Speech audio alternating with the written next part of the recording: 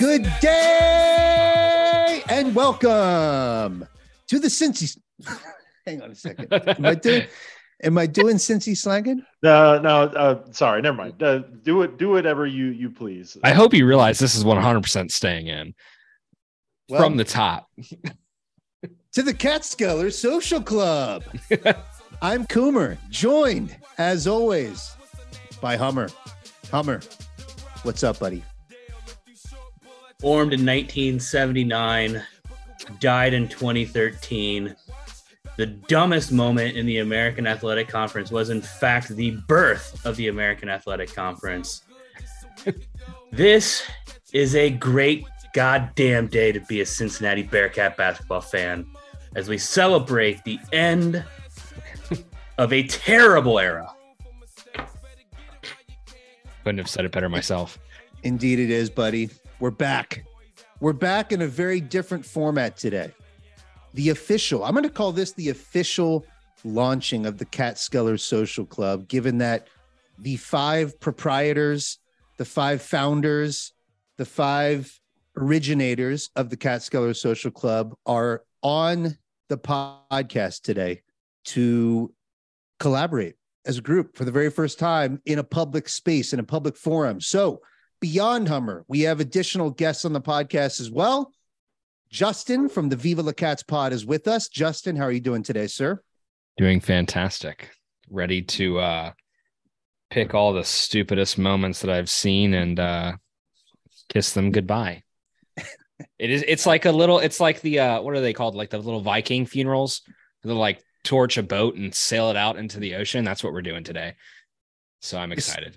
The ceremonial burning of the jersey. Yeah. The burning of the AAC patch, not the Cincinnati jersey, but the AAC patch. Maybe the Under Armour jerseys too, depending on your perspective. But I mean, at one point, I think we burned the Zero jersey. We did burn the Zero jersey at one point in time based on the shooting splits that we saw our point guards having that shirt. So it wouldn't be the first time is all I'm saying. We've also got Steve from the Viva La Cats pod on the round table here. Steve, how are you doing today, buddy? I am wonderful. It is a beautiful day in Phoenix, Arizona, but I am missing you all in Cincinnati, Ohio. I watched the Bearcats lacrosse team get a dub in overtime today, so I wasn't too far away mentally, but it's great to see all your smiling faces. I'm really happy to be here. It's just happy to talk about some really dumb, stupid moments that I never have to remember ever again. This is going to be very therapeutic. I'm looking forward to the mental health we'll all experience after this. Last but not least, we also have Brandon from the Go Bearcats podcast and blog on the line. Brandon, how are you doing today, buddy? Gentlemen, I'm doing well. I have a beer in hand, like-minded Bearcats fans in front of me. I'm ready to talk. Great to hear. Great to have all of you on the podcast today. I couldn't have botched our introduction any worse. As Justin said, we'll leave it in. We're going to do it live. And I'm looking forward to having this group therapy session. Everyone's alluded to it. We are going to work through some of the dumbest moments in American Athletic Conference history by way of draft. We'll get into that shortly. But before we do, I did want to take a moment to sort of celebrate and commemorate the official launch of the Catskeller Social Club. It is now active after many trials and tribulations with GoDaddy and the customer service team. The CatskellerSocial.club website is active and available for people to check out. We've had publications from Brandon, Justin. I threw one up there last night. If you're a big Succession head, you may enjoy it. I think the way my dad phrased it was, I don't really care for that show too much, but it was a fine article. Thanks, Dad. Perfect.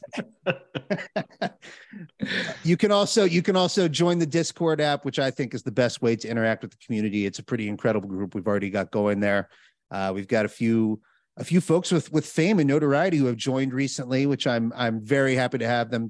A couple of members of the PTP podcast are in there. Appreciate you fellas joining. A guy named Chad, he's up in there. I don't know his last name, but he's in there. It's Chad. The Discord server's popping off, and I'm enjoying it. How are you guys feeling about the official launch of the Catskeller Social Club?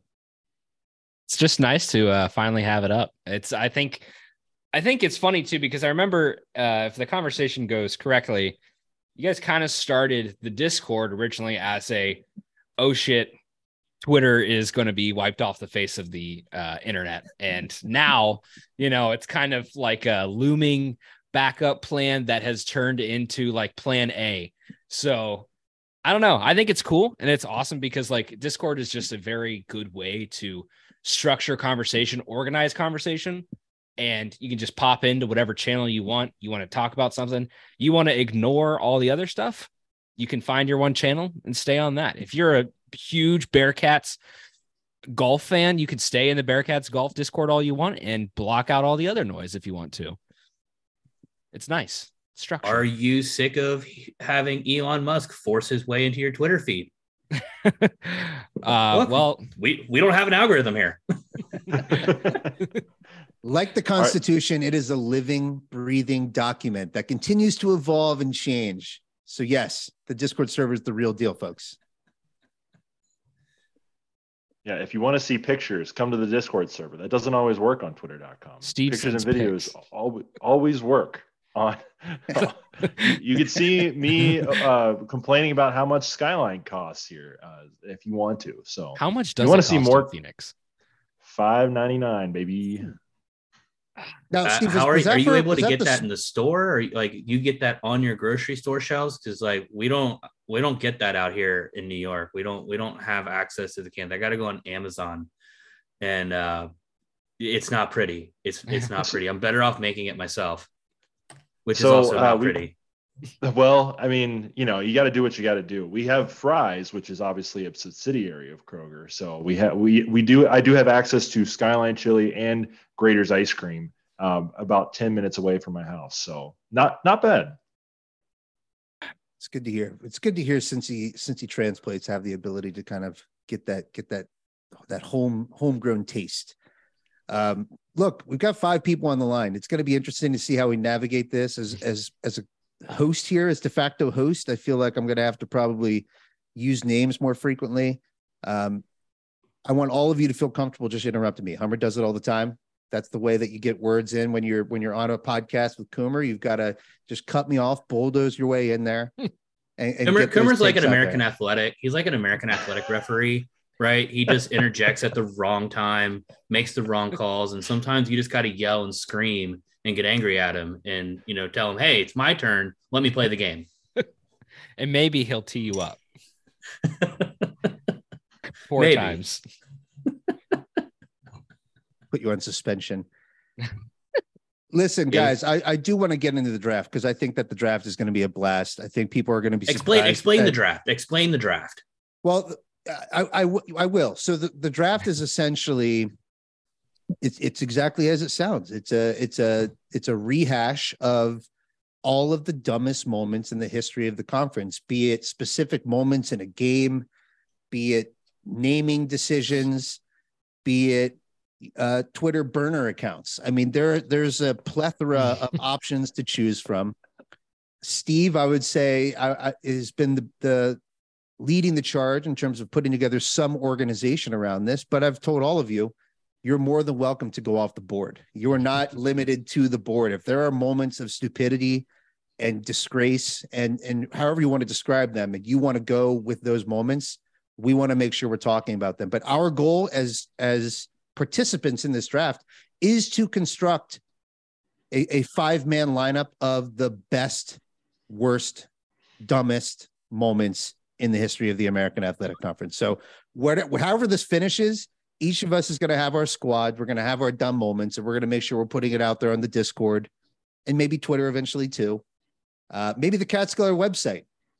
We're putting it out there so that people can enjoy this with us and probably vote in some way, shape, or form on who did have the dumbest of dumb moments in the history of the American Athletic. It's March, baby. Do we need to just turn this into a bracket? A bracket? I think we've got at least around 30. We have 32 here, at least. I don't think we have enough for 64, but Oh, I mean, hey, who knows? We could come up with 64. We true. could even put this out to the people and see what we missed too. I got Oh, 2 on I've my already head been. right I've been. now. I've been adding to the list as we've been talking. I have 2 that are Love it. sitting in the back of my head that I know for a fact are not on this list. So I love it. Okay. All right. Even better. Even better. I did want to say real quick that I copied and pasted this idea from the Houston site, gocougs.com. So if you're ever interested in Houston stuff, definitely check them out. I do want to give them their credit, but they only had 10, and I was like, no. There was much more. there's more meat a on that whole bone. lot more than that. Things have been way dumber over here, boys. Okay, watch Yeah. us work. Oh, watch yeah. us cook. Dumber. Hold up. Hold him up. cook. Let him cook. No, that sounds. I really do look forward to the draft. Before we do, the Bearcats did just wrap up their regular season. Senior night occurred. Senior night honored Kalua Zikbe, Rob Finnessy, and David DeJulius. Questions were asked about why Jeremiah Davenport, a 4-year Bearcat, was not included. Mike Adams-Woods, a 4-year Bearcat, was not included. And Odi Oguama, a 2-year Bearcat, was also not included. Now, all of those players have additional years of eligibility left, potentially available to them. Landers Nolly II is also a guy who has another year of eligibility left. That's the way it works under the Wes Miller era. If you have years left, you are not being honored on senior night. Them's the rules. But I was surprised, and surprised might be the wrong word, but obviously senior night went incredibly well. Blew out SMU, played a very bad opponent. This team is not good. But David DeJulius had himself a game, finished with 30 points. And it's not so much the performance. It's not so much, watching David DeJulius do David DeJulius things, go one-on-one, step back jumpers, threes, get the crowd going. It's the crowd really responded to David DeJulius. And after the game, you saw kind of an outpouring of love and appreciation for a guy who transferred to the Bearcats under the John Brandon era, came here with a lot of acclaim and expectations, and was able to put in 3 seasons based on the COVID extra year. And I was taken aback and actually heartwarmed by how well David DeJulius and how much the fan base seemed to appreciate him. Brandon, what did you think about that outpouring of love for David DeJulius? I thought it was kind of surprising. I think that was the right word that you used, Coomer. It was all over social media, whatever outlet you were going to. I think the way he capped it off with kissing the floor or the C-paw at half court really, maybe the most iconic thing I've seen from a senior day. 30 points, notwithstanding. So I think the way he walked off the floor, the way he celebrated with his teammates, you saw, like Landers and Skillings, like they were like really celebrating him as he came off the floor. And, with the kiss, I think it was the perfect cap, and it turned into an iconic moment and sort of brought all of those emotions up for Bearcats fans as he walked off the floor for the last time at Fifth Third. Justin, where's your head at with the David DeJulius experience and all that he brought to the university over these 3 years? Yeah, I'd have to go again, kind of to bounce off Brandon's point there. I think the kiss on the floor was like the crowning moment. And it's so cool because it's such a subtle thing, but it also shows so much. Like it shows his dedication and appreciation for the university and how much he's bought in. And I think a lot of people remember, but tend to forget at the same time that he did decide to stay after the whole Brandon fiasco. He could have left. He had all the reason to. This is leaving kind of for a better opportunity where he could, try to get in the mix, but also a semi-lateral opportunity because it's Michigan. Michigan has been competing. They're consistent. And even under, a new coach with Juwan Howard, like you'd expect them to compete. So for him to come to Cincinnati, stay at Cincinnati, duke it out, tough it out, go through the mental, ups and downs that he had to overcome, stepping away from the game and coming back. I think there's so many things about his story while he was here in Cincinnati that just make him such a memorable player. And it's really hard. I think I look at a lot of guys who's like, okay, they come in, they transfer, they bounce. He managed to stay and also, I think, cement himself. It never felt like he was a transfer while he was here. it felt like he was a Bearcat from day one. And the way he went out, I think is just on top. And hopefully that is, we see, let's see, 1, 2, 3, 4, 5, 6, 7, 8, 9, 10, 9 or 10 more games. 10 more games out of David DeJulius would be fantastic. I don't know if we'll be able to get there. But maybe, that's just big wishes, of course. But seeing more of David DeJulius will be great. Yeah, definitely. And I do want to say, too, that it wasn't just me bringing this up. A couple other people in our group chats were bringing this up. But he just reminds me of Deontay Vaughn, a guy, same number, of course, but two guys who were here through some rough times in the Bearcat basketball program, but stuck it out, stuck through it, and were able to, really show people how much they love this school and this program by sticking it out through those tough times. And that's why they're going to be fan legends forever. And obviously it doesn't look great for the Bearcats' chances to make the NCAA tournament. And much like Deontay Vaughn, he did not also get a chance to play in the NCAA tournament. But I do think it is just, a good comparison, because two guys who, maybe didn't have those opportunities in the postseason, but through their play through 3 or 4 years in some rough times for this program, they're going to be remembered forever for what they gave. And especially, and there are definitely other fan favorites we can talk about for days on end that had different accolades or were able to go to the postseason. But I think it's guys like Deontay and then David who, make you really love being a fan of the program again, because if, they stuck through it and gave their years and didn't leave, they just stayed, maintained, gave it their all. I sound like an older man saying that, but that's just stuff that people love. People love that stuff, especially now in this era of transfer portal, NIL, moving here and there. Guys who stay through processes like that, even when the ultimate reward wasn't there, it's very admirable. So claps to both of them. I tend to agree, Steve, and I don't want to necessarily jump the gun. I think David DeJulius, the on-court results over his 3 years aren't going to ever really stand out. You're not going to think back during this time and say, do you remember what that team accomplished? Or do you remember the moment here? That the American Athletic doesn't really give you those opportunities. And there unfortunately haven't been necessarily signature wins during this era. But what David DeJulius does have is a very unique style of basketball that does stand out and differentiates itself from what you've seen from Bearcats before. We don't have guys who were incorporating the step back jumper into their game as frequently or as often as David DeJulius, sometimes to his own detriment at times. This guy has fallen in love with that step back jumper, but it's a unique style. It's a unique essence in which he plays the game with. And I think that's something that's sort of going to stand out forever in fans' memories. And his handle is one of the best from a point guard perspective that we've had. I remember last season putting together a list of best handles amongst Bearcat point guards, and he's right up there. This is a guy who's probably got the top 3 handles over the last 30 years or so of Bearcat basketball. And it's nothing to sneeze at. I mean, this is a guy who's left his mark on the game, not perfect, certainly left something to be desired at times, but I feel like his senior year here, his last season with the Bearcats, really put it together, found that balance between scorer, go-to, bucket getter, but also facilitator, and finding ways to get his teammates involved, find them easy shots. And that meant something to me as a fan. Now, Hummer, I do ask you this.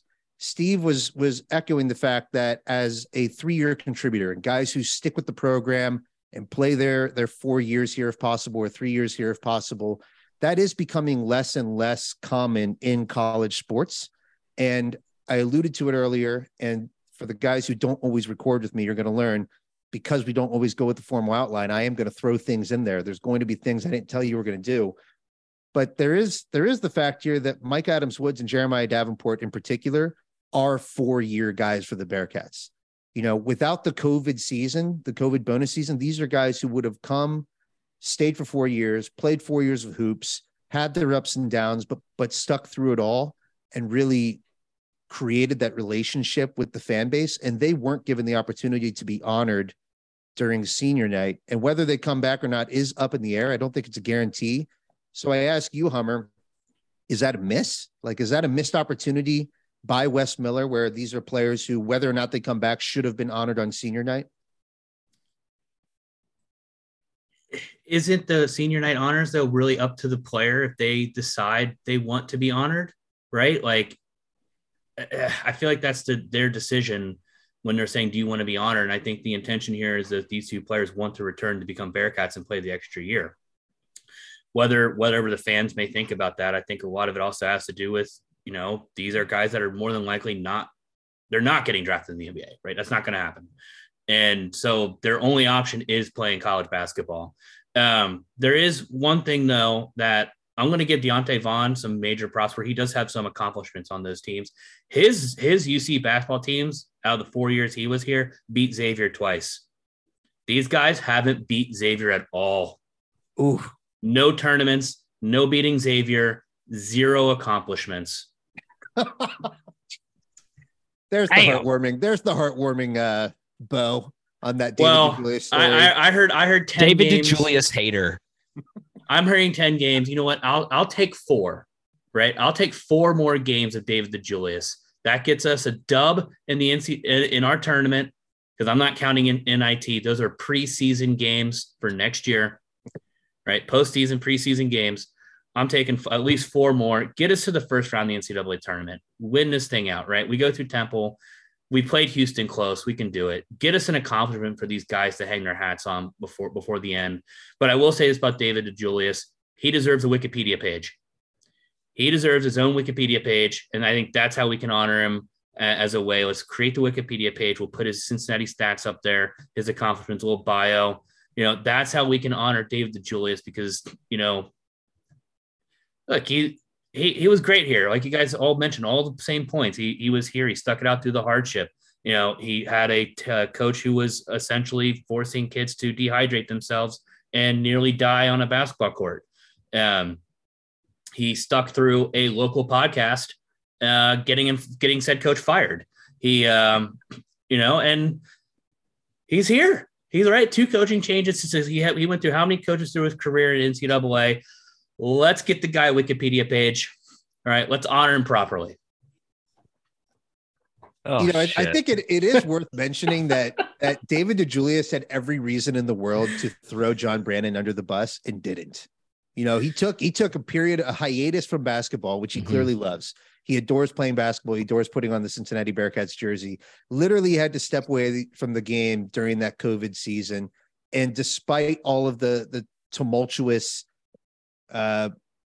practices and I guess life-threatening practices that were happening behind closed doors, he stuck with the team, but he also didn't throw the shots that he could have thrown. And that does speak to the character of David DeJulius. Like, he didn't feel the need to pile on. He wasn't going to be the guy to kind of end Brannen's coaching career as it was. David DeJulius was sort of the guy people pointed to who were defending John Brannen as the reason that he should be able to stay. So great callback from Hummer. Hummer has destroyed Justin with that monologue. I'm sorry. I just think it's really shitty. But like the idea of a coach, it's crazy in hindsight to think of like all the stuff that came out about Brannen, and it's like he's running like a military operation. And he's trying to condition these guys, but like the shit that happened and came out of that like is so messy. But it's laughable how awful that was. And it's also crazy, like you said too, like David is such a humble guy, and to be able to like just straight through it and keep a clean slate. Like, I mean, I give him props because I'm surprised. I'm amazed with the amount of people that did not drag him. I think all the players that left did, and I think all the players that did not, which I think says a lot about the Cincinnati program as well. But when we get David on in like 10 years, then he can talk about all the stories. He comes back for his 10-year reunion with his guys. He's like, now there was some shit back in the day. Let me tell you. Then we let him go for 45 minutes. That's content right there. I would just not that we don't have players like their class, but like if you're using that, like if you had one word to describe David DeJulius, the word is class. Yeah, like the man is like what you would want your young men to grow up to be, right? That he is a role model for the community, and that's what you do. You stick up. You don't talk bad about your previous bosses. At the end of the day, David DeJulius has a life in front of him. He has a career in front of it, and it probably does involve basketball, maybe overseas, maybe playing in some of the developmental leagues, and maybe, who knows where it ends, but there is probably basketball still in his career. So it's not the right thing to do and go and talk. So he did the right thing by sticking up for the coach in doing that. But you're right. It's 100%. I remember when we were recording this one podcast, and we had a certain someone on, and we were talking about rumors of and 6 guys, wanting to leave the program. And it's like, that was just the tip of the iceberg before all of a sudden, like you said, more and more stuff came out about the situation. And David DeJulius just handled it all with class. There's nothing more I can say about that. The lesson is always, kids, don't talk shit about your former bosses. Let niche fan podcasts do it for you. So what you're saying is we all have to find something specifically pertaining to our career and then slip them a DM about our story. And that's how we'll know. We got to leak the story. Yes. Since none of us are going pro hoopers. This clearly is called politics. We're sliding Justin Williams all kinds of tips all day, and he never publishes them. That's his problem. I mean, what the hell? Like, come on, Justin. Our numbers have been blocked by Justin. There's little doubt in my mind. We've been blocked. That's why he hasn't been on the podcast in 18 months. Little did you guys know that actually no one's counting. The Catskeller Social Club Discord, that's Justin Williams' source for all of his information. Very true. Very true. So anyway, I feel like we've properly honored David DeJulius, who's going down now into the pantheon of Bearcats who, as Hummer put it, don't have many accomplishments of note, but did leave a mark on our hearts and are guys that we will cherish their time with the Bearcats. Look, I love anyone who loves playing for the Cincinnati Bearcats as much as David DeJulius loves playing for the Cincinnati Bearcats. And that is worth honoring. And I'm truly happy that he got his moment on senior night against SMU. That was a really, really cool moment. Brandon, I think you said it was one of the more memorable senior night, the kissing of the midcourt. That was truly beautiful, something to behold. And I can't wait to watch future moments like that, not on ESPN Plus with horrible AAC quality broadcasting. That is something I also look forward to. Fellas, is it time? Is it draft time? Is it dumbest moment draft time? I think it is. Should I add in like a little like the draft music? Absolutely. Just gotta clip it in here. Oh, I thought you had like a soundboard and you're about to start like DJing it up. There we go. So let me get to, so we're definitely saying like this is the dumbest moment, like worst moments or your favorite moments. Like, is it, because sometimes some of the dumb moments happen to be some of my favorite. I think your favorite dumbest moments would probably be the best way.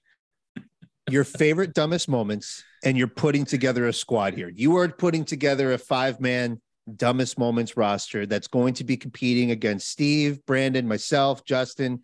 We want Hummer's 5 favorite dumbest moments, and it's going to keep being phrased in different ways. It's never going to make sense. But in order to get into the draft, we need to start with Steve hitting the random name generator and figuring out what the draft order is going to be here. We're going to go snake draft, obviously, as any logical human would do. Oh, we should have done auction. With real money, a fundraising event for Cincinnati. See, there we go. Yeah. $20. I want the first pick, and it's all going to the NIL collective. 25. All right, Steve. Right. The drums are rolling. Please, what is our draft order for the dumbest moments in the history of the AAC? Well, I will show you. So it's not slant. Well, I'm on. You are not going to be showing me. You are blurred. We're going to trust you. You're a man of integrity. Okay. Anyway, so with our first pick tonight, the order will go with Brandon, Hummer. Ooh, okay. Justin, myself, and then Coomer, you will do the wraparounds. So 5 picks each. Nice. And I will be tabulating these down, put out a graphic, a blog, and maybe we can cut up some video or something too. So we'll sounds see. good to me. But Always loved a good I'm wraparound. excited for this, boys.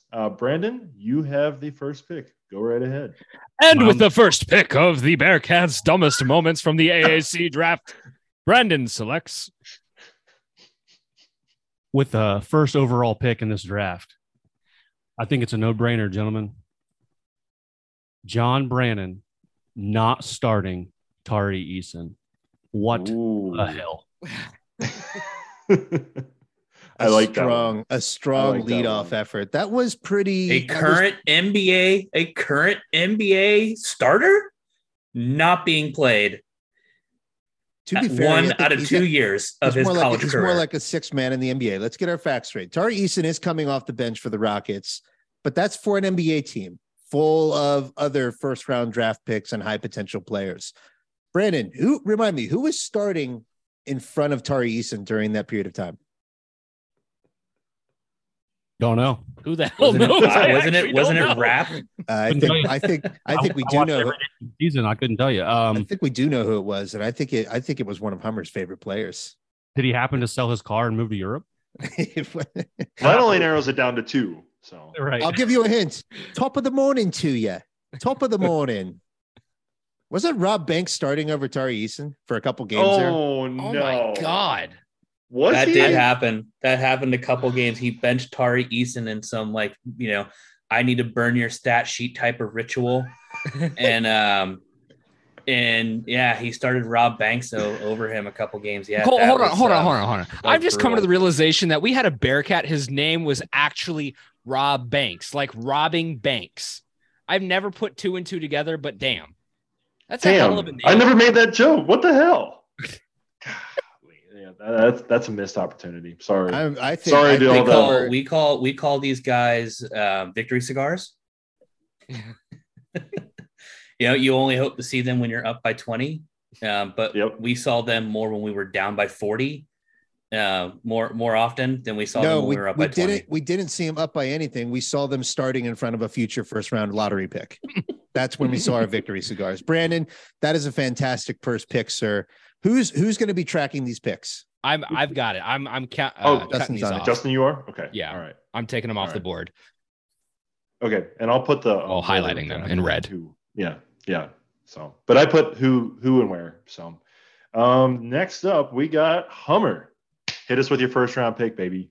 This is so hard, guys. Why are you doing this to me? But I'm gonna go with my first round pick. Is definitely, it has to be the UConn shot in 3 OTs in the conference tournament, and I picked this one because I don't remember how much time's left in this game. I think it's like literally 0.1 seconds, and not only does they inbound the ball, he takes a dribble and then shoots.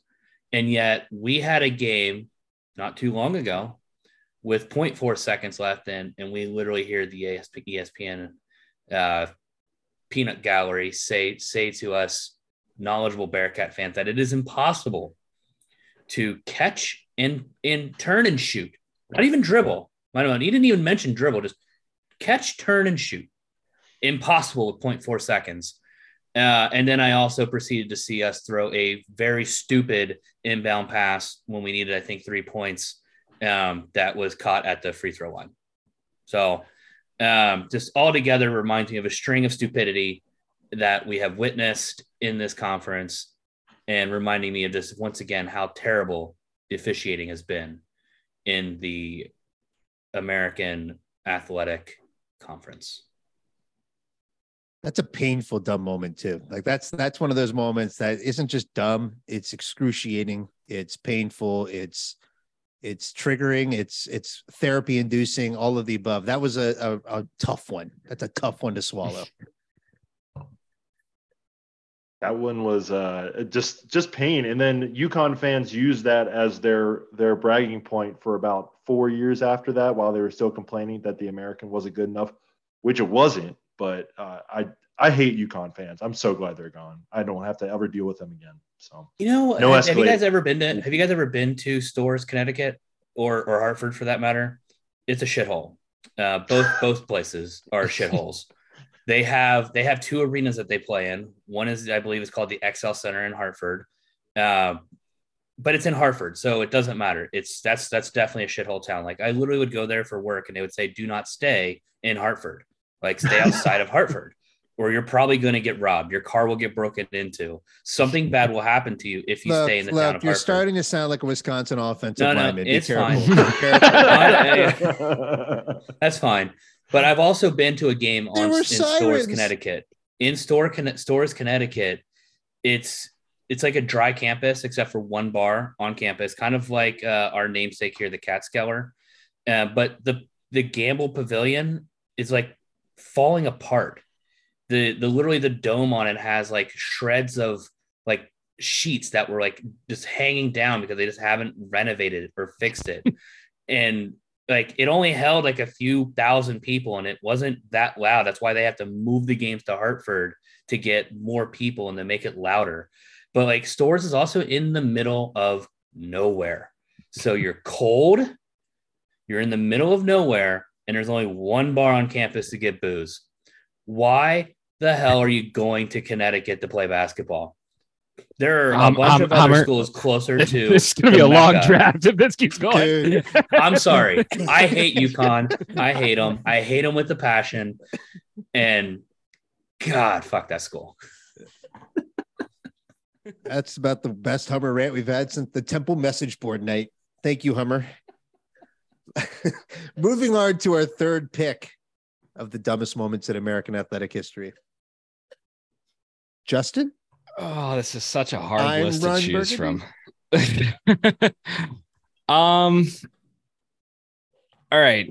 This one might be a stretch. It is on the list, and it might be a stretch to take it as the first one, but I believe there are a lot of implications that come out of it. There's an old saying, for those of you who are familiar with the great state of Michigan and the Upper Peninsula and Wisconsin. If there's one thing that Wisconsin ever told me that told me everything about them, it was the fact that they let Michigan get the Upper Peninsula. The American is no different. The fact that you let go of the Big East name and chose to become the American completely wipe any amount of identity or historical, statistical, anything. And just, we're a brand new conference, rebrand, and give the Big East to a basketball conference that then completely dilutes any amount of legitimacy that you have as a conference to say, we did a couple things. We're pretty good, to just wipe the slate clean and then screw over all these teams and let all your other teams pilfer out. I don't know, man. I think that was one of the biggest screw over moments and oversight moments that I don't know. That's like taking the, it's not the same as taking the SEC or the Big Ten and rebranding it, but it's the same thing.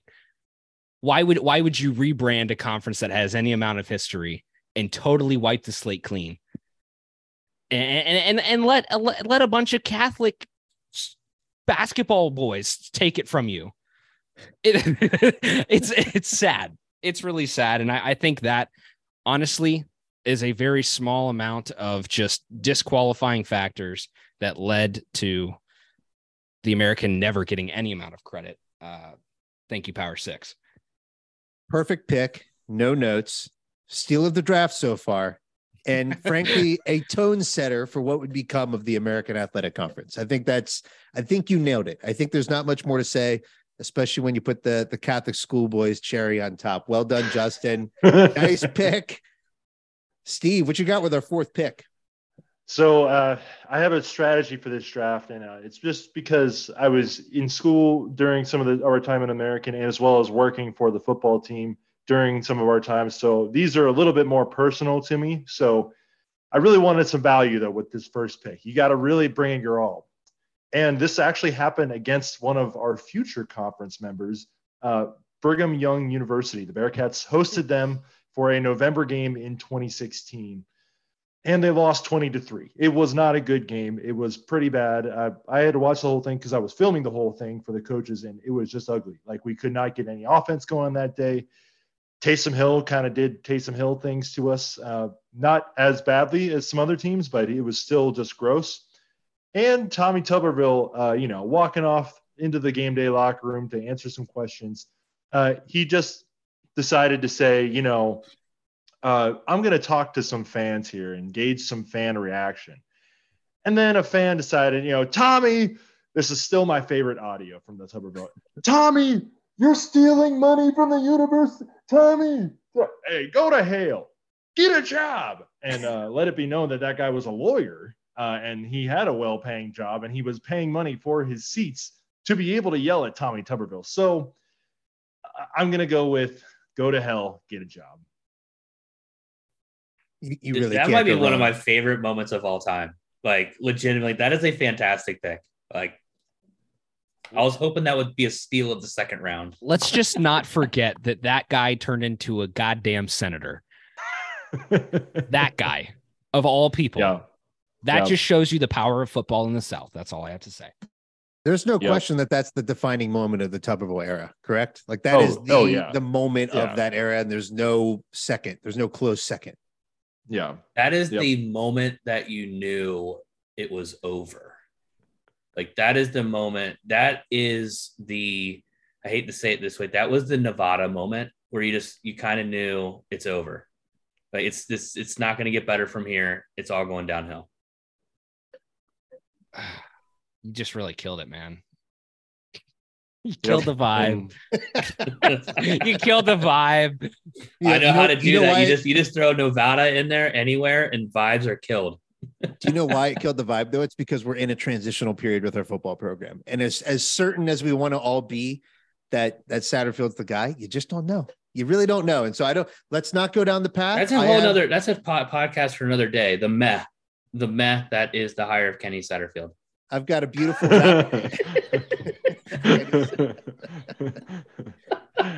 Coomer, please go ahead and do it. Yeah, I'm excited for my wraparound. Here we go with the wraparound pick. I was thinking whether I want to have a theme with my 5 picks. The challenge I have is that there's one moment, there's one era of Cincinnati sports that I think was dumber than the rest. And no matter how many times I think back on it, it just gets dumber and dumber and dumber and dumber. So with my first pick of the draft, 5th pick overall, I think that I have to start with John Brannen in an effort to turn around Jaron Cumberland's season, welcome the young man into his office, wanted to break bread, get him back on track. Hey, we got off on the wrong foot here. I benched you for God knows what reason. Listen, you see this piece of paper here? Shakes the piece of paper. He says this. You see, coach, what's that vase in your hands? What are you doing with that vase? Son, this is an urn. We're going to burn this stat sheet. We're going to burn this start. We're going to get off on the right foot. John Brannen sets ablaze Jaron Cumberland's stats in an effort to get him bought back into the team and back on the right track. And to me, there is no dumber moment from the John Brannen era. And that's a really dumb era, folks. That to me that's my first pick. It's a no-brainer. John Brannen burning Jaron Cumberland's stat sheet. Damn. All right. We've When had you some were all-timers going in through this that, first round. when you're going through that, I'm like, please pick Brandon's stat sheet. Please pick Brandon's stat sheet. Because I know you're going to have a theme with this, and that has to be how you kick off the theme here. Please pick Brandon's stat sheet. I won't apologize. This era was dumb, and I want to make sure everyone remembers exactly how dumb it was. And so with my second pick, I get the comeback here, the wraparound. It's a tough choice. There's several moments. In fact, I would argue that Brandon actually made an effort here to steal a potential moment with his mentioning of Tari Eason's benching, but we won't stop there. There's others to choose from. To me, this dumb moment came after John Brannen was fired. It came after the fallout. And no, I'm not referring to a certain lawyer. No, instead, what I'm going to refer to is an online community that was harassed, heckled, and tormented by a coach's wife.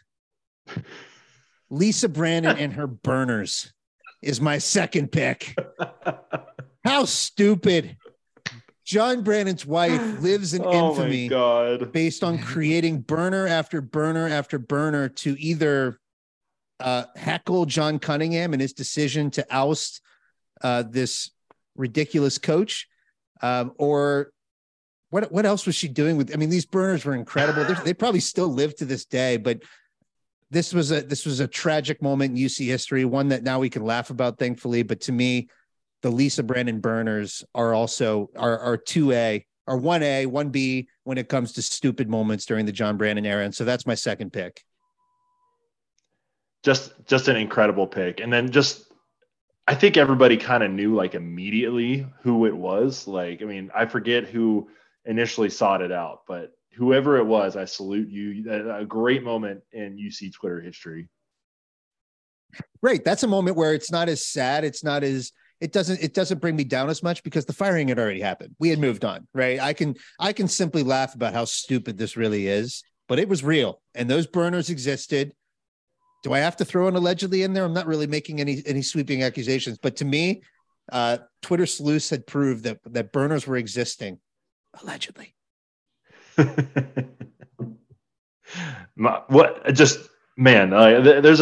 just another great one. There's going to be a lot of ones from the Brannon era that we're going to have to go through. And it was only two years, 2 short years, but 2 great years.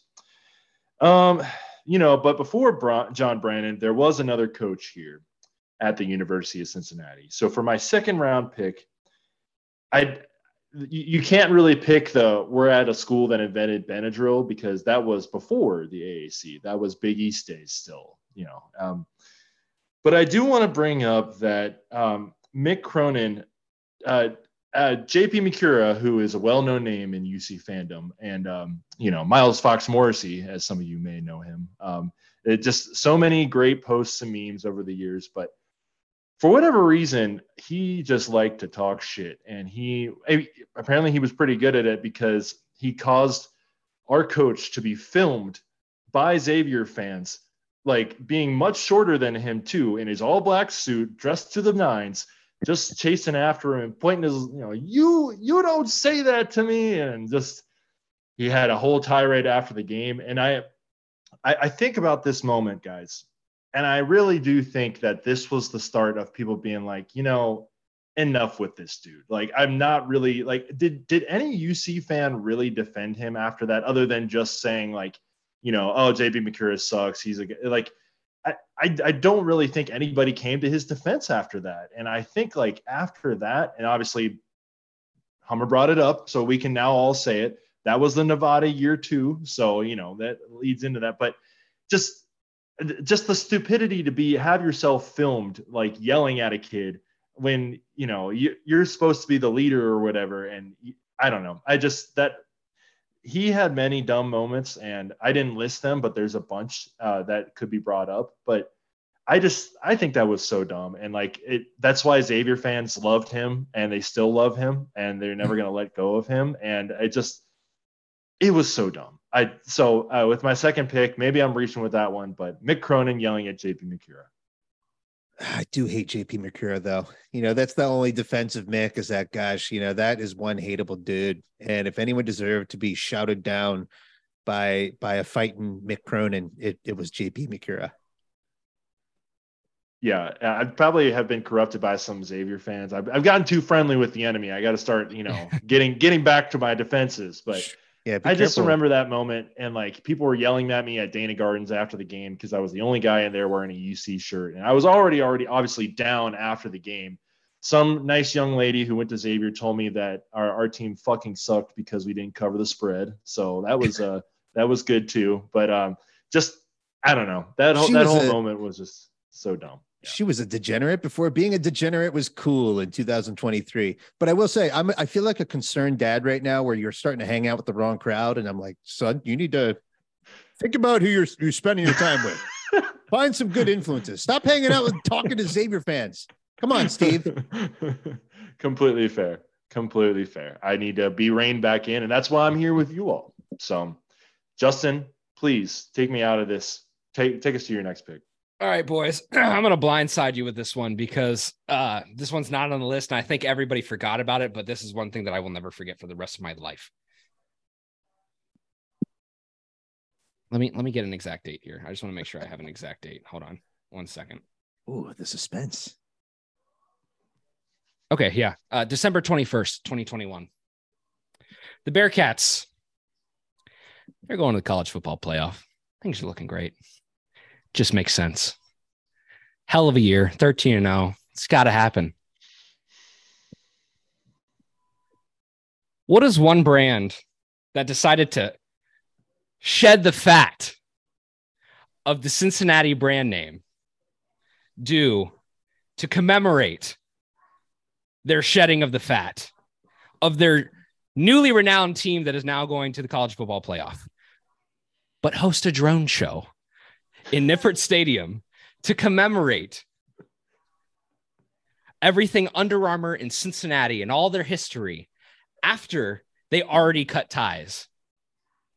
And it is beyond me because I still don't understand how they had to cut so much budget that they could not keep the Cincinnati name and had to end the contract early, but could pay for a drone show in Nippert Stadium. I still think it is one of the stupidest bootlicking moves I have ever seen in my life. And there is a reason why Under Armour will not have a chance at Cincinnati.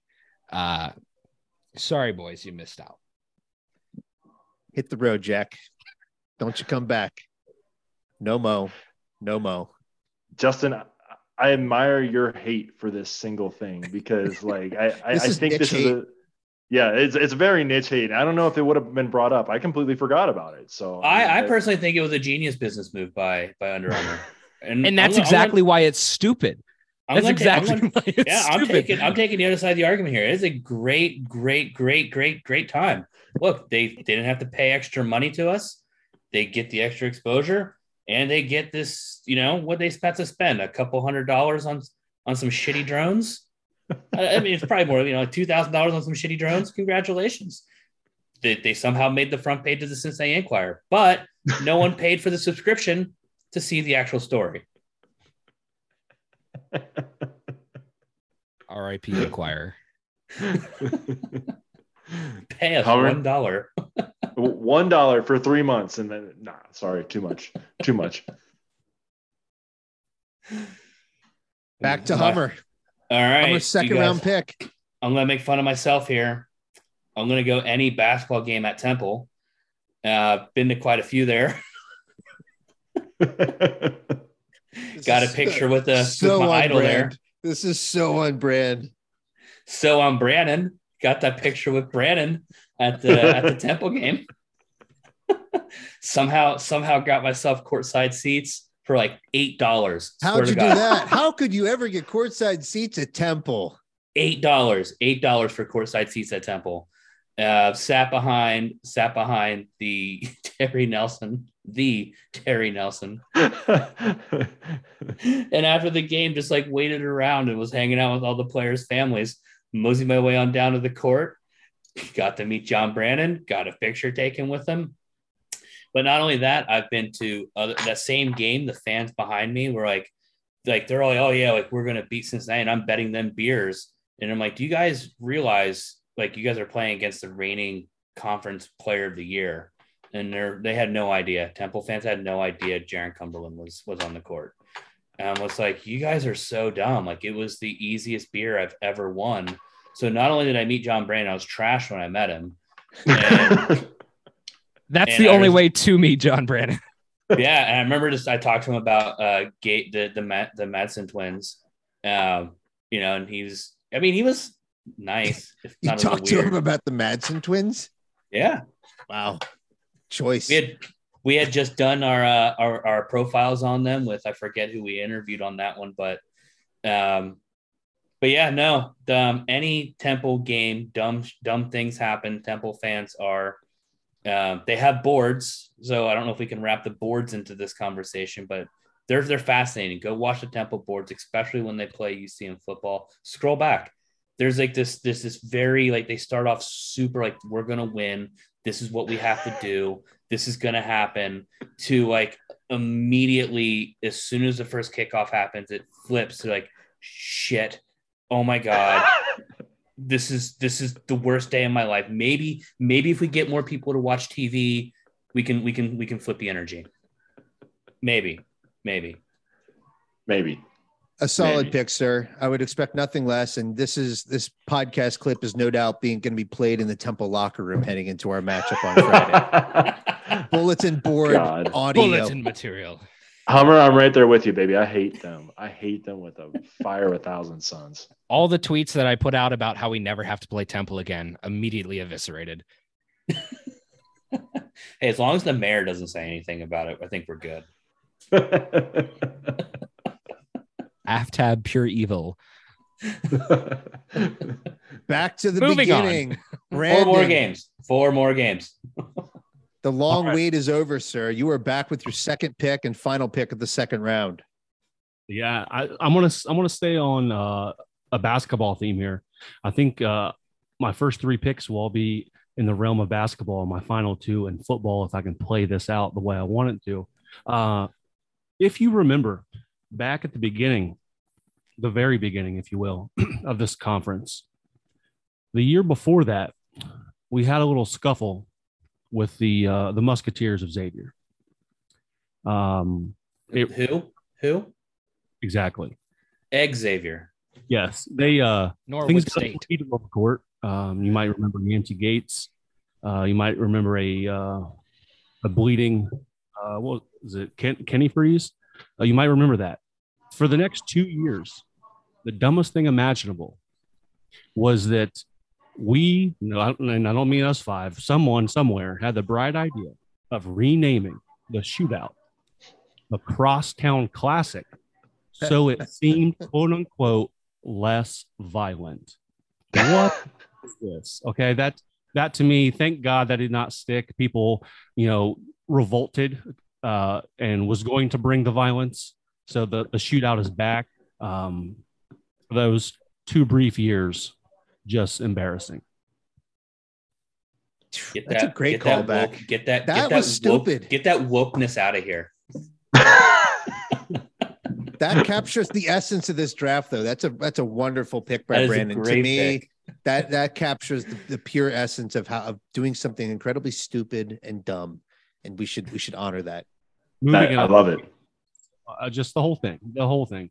I think that's a good way to cap the second round there. And I'm ready for the third. I've got this highlighted as well. I don't think this was on the list, but to sort of just to go off of what Hummer was saying about how dumb it was to play at Temple, I actually think it was much dumber to play in another place in the conference, especially what seemed like every year, this out in the middle of nowhere podunk town that Hummer is describing in Stores.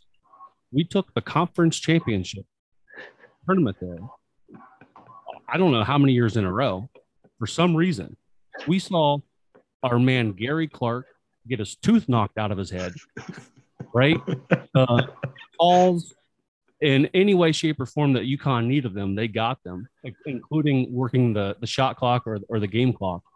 But Gary Clark getting his tooth knocked out of his face is going to be my leadoff pick for round 3.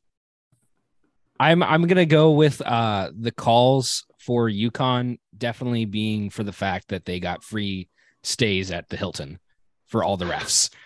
That is for sure why they got the calls. I already spoke my piece about Stores. Well, I did want to ask you though about Hartford. Isn't that like the XL Center in like the convention center? So like there was like some I don't know. It's like it's just an abandoned building, and you never know that there was like an actual basketball arena inside of there or something like that. You wouldn't know that anything is in downtown Hartford. Like this isn't just like, people, all the crime in New York's bad. Hartford. No. Hartford is a shithole, right? Most of the inner Northeast is a shithole. We're back Like- on Hartford. Yeah, no, I'm gonna throw Springfield in here. I'm gonna get Springfield in there because you get a lot of UConn fans going up from Springfield, where the NBA Basketball Hall of Fame is located. Shithole. There's one good restaurant there called Max's. Shout out to Max's Steakhouse, right next to the NBA Hall of Fame. But no, the whole area up there, it's just like it's been abandoned. Who's responsible for this? I look away for 1 minute to do some research on my next picks, and someone got Hummer back on Hartford. Who did That was me. That was me. They did it. I'm sorry. I'm No, sorry. no. Pieces out. It's done. It's done. We're moving on. Moving on from Hartford. Justin, please. Very nice take us from 1-2, Hartford. Brandon. Very nice 1-2 or 2-3. Um, Well, wait, we snake back around, right? We did. Yeah, It goes yeah, back yeah. to. Goes it's not- back to- Is it Justin? don't It goes be- back to yeah. Hummer. Yeah, Yeah, look at don't- this. Don't be Oh, Oh, stealing wait, the no, I'm deal. sorry. Yeah. Oh, Yeah, yeah. the deal. I was gonna Whoa. say- Put myself on Whoa. the penalty box. Justin Penalty looked box. ready to do it too. Thief. Mine's not on this list, but I think one of the most stupid things that the University of Cincinnati has done since we've been in the American Athletic Conference was the day that Under Armour decided to cut ties with us, that we let them hang around with a quote unquote equipment deal when we have someone who literally works for Jordan Brand. What the hell are we still doing flirting with Under Armour when literally we have someone who's been working at Jordan Brand, who was a former University of Cincinnati basketball player? This is the dumbest thing that we've been saying over and over and over again. When I hear Kelvin Sampson with his stupid little, I'm going to be funny quote, yeah, walk in the recruit's house and they say, hey, nice Jordan 12s, coach. And he's like, I don't even know what those are. Get the fuck out of here. You totally know what those are. You know what you're doing. You know exactly how those bring the kids' eyes light up. And on top of that, Houston, your colors are red and white. All right. Chicago Bulls colors. The only thing that makes it better if it's Bearcats, because throw some black in there, baby. And we are the original colors of Jordan. All right. And now look at this. If people who say it's not a big deal, Rayvon throws up a little Instagram post. What's he have on it? The little Jordan Brand on the thing, but in the back of it, he has a nice little shoe, a nice Jordan 1 colorway that is fire, that people are getting robbed for these shoes in the streets of New York. You can't wear them out. Yet we decide we're just going to stick around with Under Armour for some free gear. Dumb. oh God. Even the players, elite even the pick. players revolted this year and decided to wear non. Well, I mean, there's another moment that could be picked. It's a recent one, but you know that even the players this year decided enough was enough with Under Armour.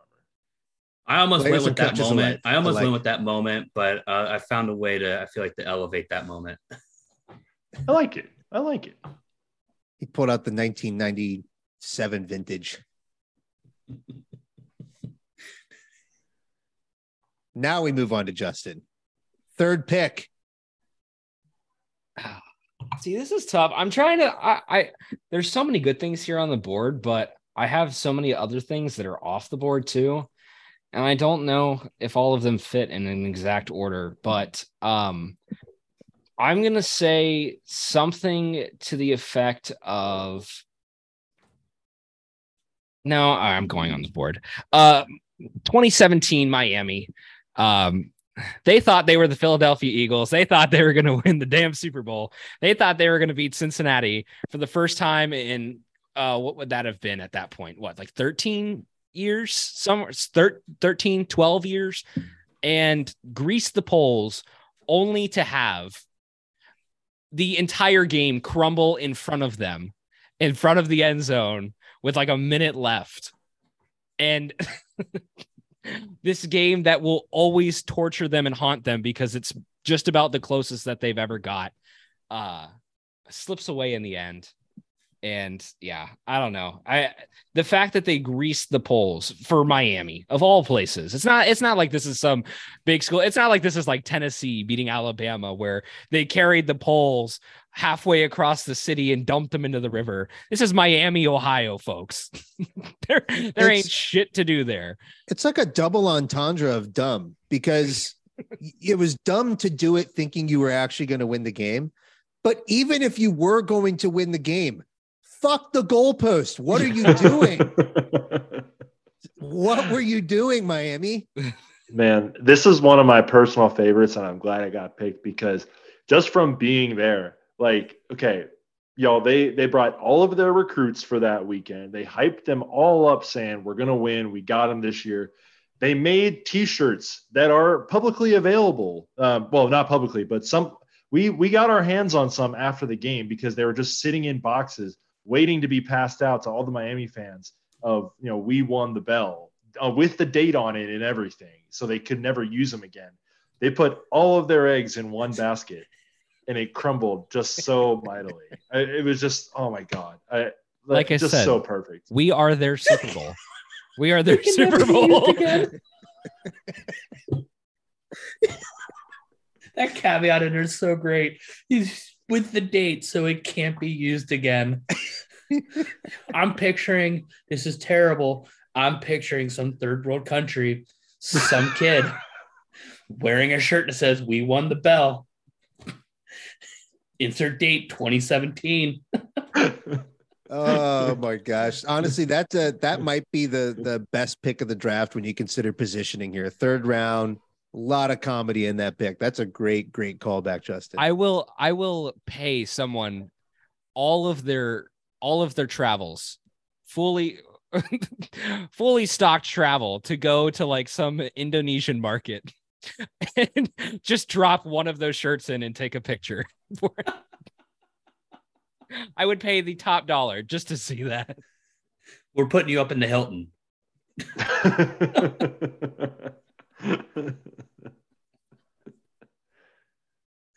All right, who's up next? I think we move on to Steve. Yep. I'm gonna keep it simple and move on because I keep forgetting who had the tweet, but the only tweet that made me laugh on the day that Luke Fickell left was whoever the guy was that said, "Now we can all stop acting like team was a cool moniker." So I'm just gonna put TEAM on the graphic, and then but that team is gonna be my pick. Not cool. Not no. I think the abbreviation. The abbreviation doesn't look terrible. Personally, I'm like, it's pretty harmless, but once you like dive into the meaning behind it, it took me like 3 years to actually learn what it meant. I was so disinterested. It's a cool team. I get it. It sounds like something Scott Satterfield would come up with. All the hate or the how much swag he doesn't have. It sounds like something that he would have brought into the university. Scott Satterfield. You mean Kenny Satterfield? Kenny. Guys, we have a long, hopefully for good reasons only, long future. So pace yourselves on the Satterfields. Kenny, baby. I think Let's go. That ship has sailed, Justin. There's no pacing happening. This is we're going in. Just the team thing was so stupid, and the fact that he had it printed like on the back of like his like vests and stuff, and like in the building too, like he had all the same stuff from Ohio State, like the 4 to 6, A to B, like the 4 rules that Urban Meyer had. He just copied and pasted all of that stuff from Ohio State down 71 here, and I don't know how he got away with it, but he did. So, do you think it's hanging in the Wisconsin locker rooms now? Like, do you think he's just basically copied and pasted into a Wisconsin template? The only difference is like he went through his resume and he's like crossed out, like blacked out the word Cincinnati everywhere because apparently he hated his time here so much. Like that's the only difference is like he took it and he's actually like, oh yeah, Ohio State, Wisconsin.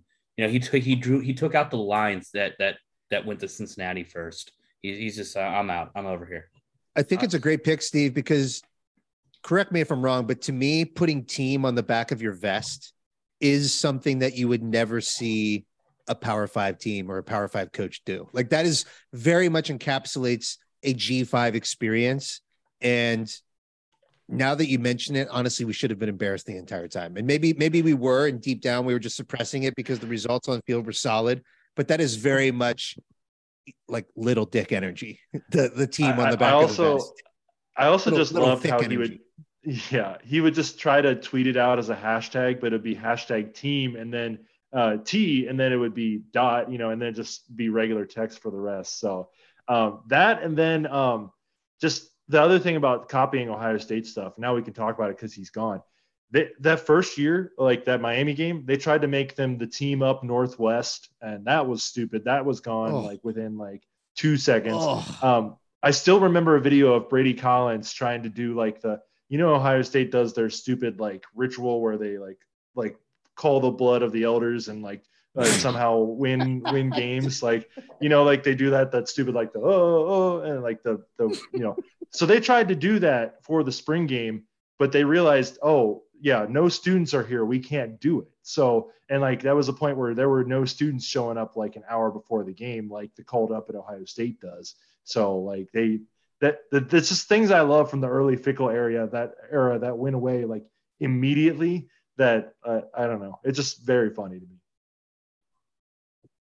A great call. Honestly, your eyes become open once you have separation and you have some time away from a loved one, and you realize that there were things about that person. I loved a lot of things. I didn't love everything, and that was one of the things I don't look back fondly on. Great pick. All right, is it time for my third and fourth picks here? And I promised a theme, and I thought about it. Is this the right direction for my roster? If I really want to win this competition, do I stick to my theme or do I pivot? Do I adjust? Do I recalibrate midstream? No, we doubled down. I want to take you guys back to a time in 2020 when the Crosstown shootout was at risk. We weren't sure that the game was actually going to be played. And if you think back to 2020, fans were not allowed in the stands at this time. And our coach at the time, head basketball coach, John Brannon, thought it was a great idea to add some spice to the rivalry. In fact, you can look back on The Athletic and the archives and see on October 14th, Justin Williams wrote an article titled, "John Brannon Spices Up Crosstown Shootout with Game Announcement Twitter Video."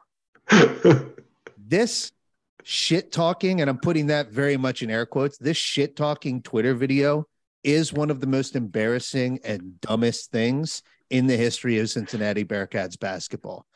For those who don't remember, this video, we'll get into the content. It was a knockoff of a video Chris Mack did for the Louisville and Kentucky rivalry, except Chris Mack actually did it with a certain level of charisma and entertainment value and production quality. John Brannon copied his Vacation Buddies shit-talking video as a way to say, hey, Xavier, it's not fair that we're playing a home game and not in front of a crowd, and so this should be a neutral site game. And if you don't do it, that's stupid. And all right, you won't do it, so we're going to play it here anyway. And, but I'm just letting you know you're stupid. It was the worst shit-talking video. It basically was Brandon saying, yeah, you got me. You dominated me in negotiations. I couldn't get you to fold. Oh, and by the way, Bearcats play Xavier at home December 6, 2020 and lose the fucking game. That is one of the most embarrassing and stupid moments in Bearcats basketball, and I'm adding it to my roster right now. Just chef's kiss. I don't even want to add to it. That was perfect. Just keep in mind that there's two coaches who did that, and both of those coaches do not coach head coach. They're not head coaches in college basketball anymore. More time to vacation. More time to make TikToks. Wow. Speaking. Oh, so I have another pick now. We're coming back on the second reach around. Sorry, second wrap around. And Humor loves the old reach around. That just tickled my fancy. We're going to stick with the theme, fellas. There was a non-conference tournament that was played, I believe, in St. Thomas. And this tournament, the best broadcast you could find of this tournament that became known as, I think it was the Paradise Jam. Do I have the name correct? The Paradise Jam played in St. Thomas. the best way to watch this game was through a live stream by Ryan Hummer, who was watching live in the crowd with his wife as he live commented. It's not even, you don't hear any commentary on the game. I was sitting with the players' family. You were sitting with the players' family, and all you can hear the entire time as you see grainy footage of what may or may not be basketball being played by the Cincinnati Bearcats is you hear Hummer's wife having some lovely conversation with the couple behind them. But that was literally the best way to watch this game because Flow Sports was such an abject failure and disaster. And that whole tournament experience was brutal and embarrassing and stupid. And so I would say the fact that tournament was broadcast on Flow Sports is in fact the dumbest moment. And I won't even get into the result of that tournament because that's an entirely different story. But that's my fourth pick would be Flow Sports, and the fact that Hummer broadcasting the game through his cell phone was the best way to watch. Hey, I remember that's when we kind of first started this whole podcast venture. And that was a defining moment for the podcast because we went from like super, like really obscure, 2 followers obscure to like, we got to like 100 followers. Guys, you seen this Cincy Slang and Bearcats podcast? They're live streaming the St. Thomas game. I don't even have to buy Flow Sports. This is incredible. Well, the coverage is shitty. I mean, just as shitty as the other one. I thought you were talking about, so the year before that, Mick Cronin, he loves the Caribbean islands for some reason. I think we went down to the Caymans the year before. We won that tournament, but I think the players literally had a fire festival like locker room set up. Like they literally had to like get dressed in a tent or something. I might be just like misremembering my tournaments here, but like just the fact that they had to do fire festival, like cheese on bread, stay in a tent type of shit for a college basketball team is just so funny to me.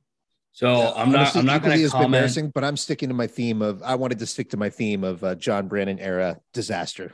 I'm not going to comment on the accommodations of the other teams, but for the Paradise Jam, the Bearcats were held up at the Ritz-Carlton. It was nice. It was nice. We went one day to check it out because they put the donors over with the bums like us at the Margaritaville, and we got invited over to like a watch party of sorts over at the Ritz, and much better accommodations than Fire Festival. Back to you, Steve. Thank you. I appreciate that. I'm running through here, and I just don't want to overreach because there's still some good moments that are left here, and I just want to make sure that I'm there. But in my theme of talking about things I was personally around, I was there for the Go to Hell Get a Job. I was there at that crosstown shootout for the Mick thing. I was there for most of the Luke Fickell era and the team thing. I was there in Tampa, Florida, November 19th of 2015, Friday night.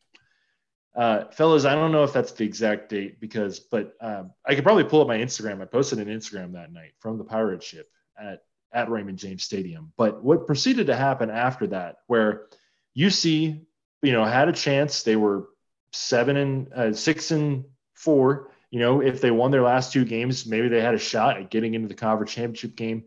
Same with USF, they were trying to get into the conference championship game. Man, Tommy Tuberville must have had the greatest or worst pregame speech ever, because once the Bearcats got back into the locker room at halftime, what was the score, fellas? 51-3. 51-3. And I like it, just being there was even worse somehow than people watching it on TV. And I've talked to people who watch it on TV. And then obviously later that year was the Hawaii Bowl, which I was also there for. But man, I've grown up a UC fan, diehard, lifelong, try to watch as many games as I can.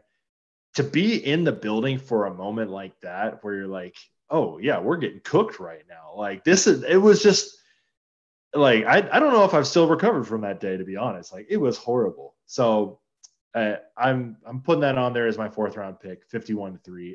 I do think Tuberville should have been let go just for getting a score line that bad when you're supposed to win the conference. When you're picked to win the conference that year, that was just horrendous. So hey, at least he stayed on the sideline the entire game. It's fun to think back. The only good thing about thinking back on moments like that is that program since went on to make a college football playoff and be invited to the Big 12. Like it really is a remarkable turnaround, which is why, as corny as Luke Fickell was, we're going to think back fondly on that time. Hold on, keep that thought, because I saw recently on Twitter that USF fans some of them were dreaming of wanting to go back to the days of the Sun Belt Conference. And like, I was like, let's have local little rivalries with our neighboring schools. And then I'm sitting there thinking, like, didn't you guys just invite like Florida Atlantic into the conference? Like, isn't that you're now like, you guys are back in the Sun Belt? Like, you guys are literally back. You're actually worse than the Sun Belt now. So yeah, the Sun Belt's a legit league now. Yeah. Oh man, yeah, that another team that I'm glad I'll never have to see again. Just I hate them. I hate all of our American Conference members, but them in Temple I hate the most. All right, Justin, your 4th pick. All right. I think I'm just gonna do it.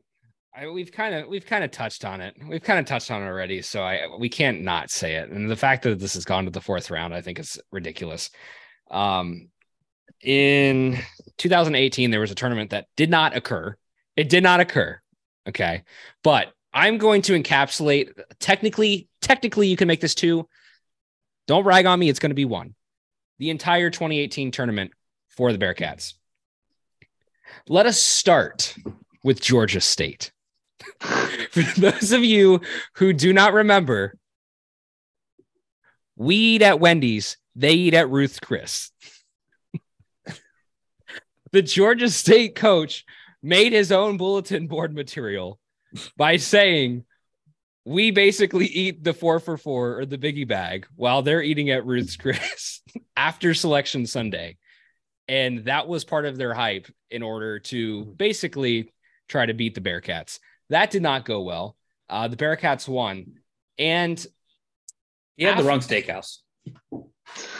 Wait, what did I say? I thought no. You have the right steakhouse. That's what he said. But he had the wrong steakhouse. Well, we don't need it. Yes.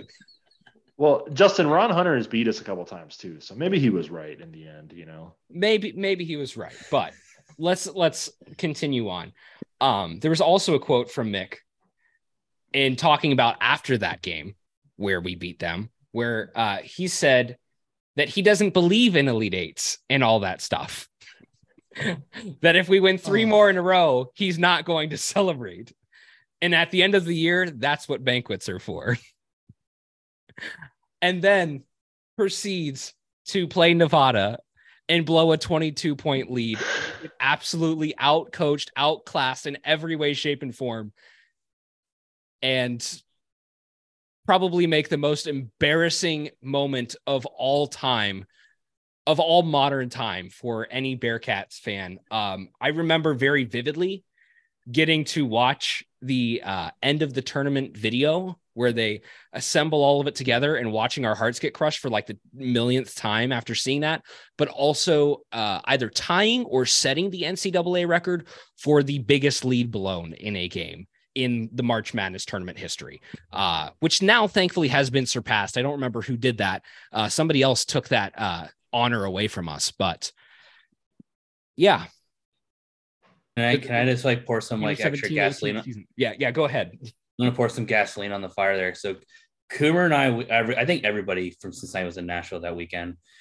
We just happened to we had a bachelor party for a friend down there, and we're watching Selection Sunday, and we see how it's going down, and we immediately, like, we know it's going down. We're already going to be in Nashville. We booked this place months in advance. We're like, hell yeah. And sitting in the airport watching that game. But more importantly, when you lay out the rest of the path that would have been the Final Four, something had happened that weekend that had never happened before, which was a number 1 seed lost. Virginia lost to UMBC. And we're all just salivating of the fact that all we have to do is beat Nevada, beat Loyola, beat UMBC. You're telling us we're in the championship game, Final Four? What? It was a layup. It was like late. It was as a 2 seed with like arguably one of the best rosters we've had.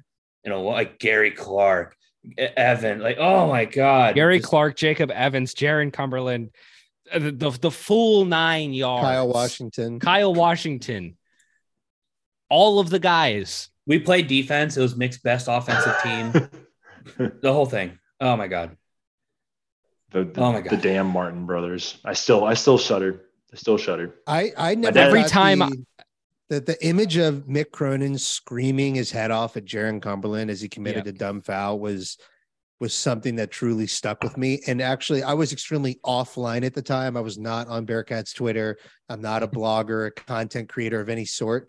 I created a blog site, free WordPress site, to get online and literally rant about Mick Cronin and how embarrassing the coaching performance was and how embarrassing the post-game presser was too. Because he, instead of being accountable for the results, it was all about there's so many more things happening in the world and I've got friends with these conditions and all those things are sad and true. But it was like, dude, you just blew a 22-point lead. Dude, call timeout. Get your team's like head together and say, just play defense. Just play defense for the last 10 minutes. Do the thing that you are better than 99% of teams in the country at doing. Just play do defense. it one time. And you were doing it pretty good.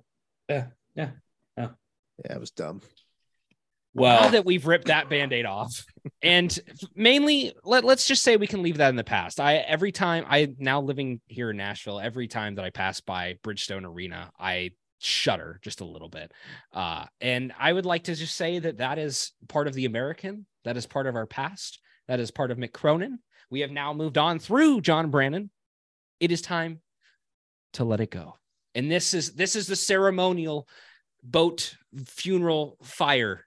This is the ceremonial urn. Just let it go. In 3 years, I'm going to talk about it again. I'll talk about it in like 2 days. Hummer, fourth pick. Fourth pick of the Wes fourth Miller. round. Wes Miller's Ferragamos. All right. Wes Miller wore Ferragamo gym shoes to stick it to Under Armour. We're going to go with the theme here. And here's why this is awesome, guys. Our coach he's a young stud, right? He does have a little bit of, like a way with him. And he's wearing $950 gym shoes. Right? He's like, you know what? I just got paid. Right? I'm going to take these $950 gym shoes that have nothing to do with basketball because they're probably terrible to play in. And I'm going to wear these courtside with a suit right before I take off my jacket because I get too sweaty. But make sure you pan down to these shoes because they are Ferragamos. All right?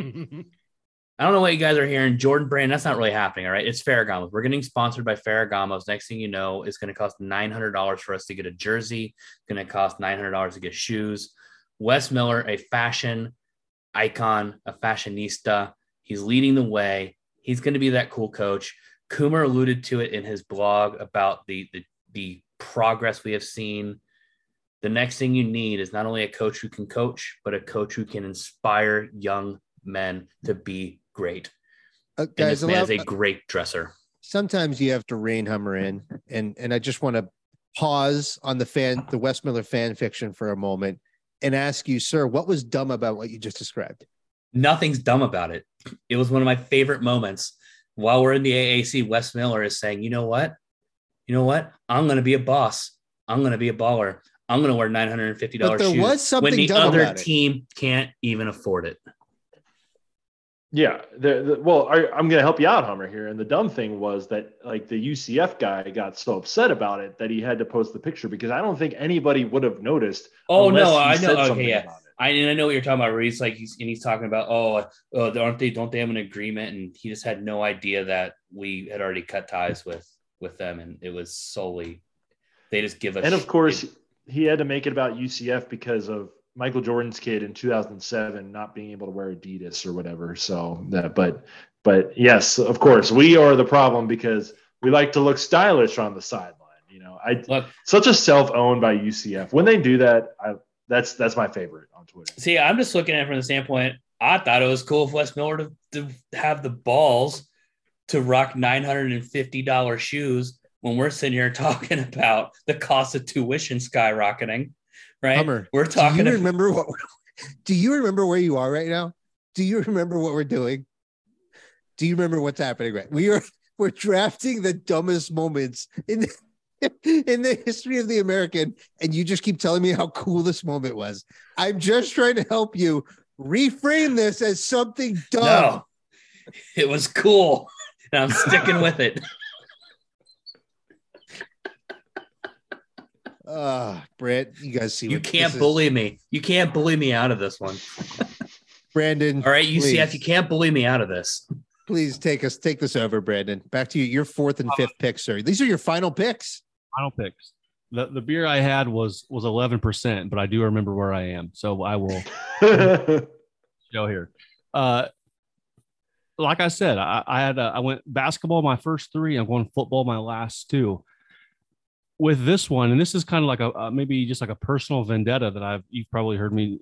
I mean, if anyone's heard me talk on the podcast or whatever, I've not put this to bed yet. And jumping into the Big 12 next year, I don't plan on putting it to bed anytime soon. But the fact that in 2020, a 3-loss Iowa State was ranked ahead of us in the college football playoff rankings because we were a part of the American Athletic Conference is dumb as shit.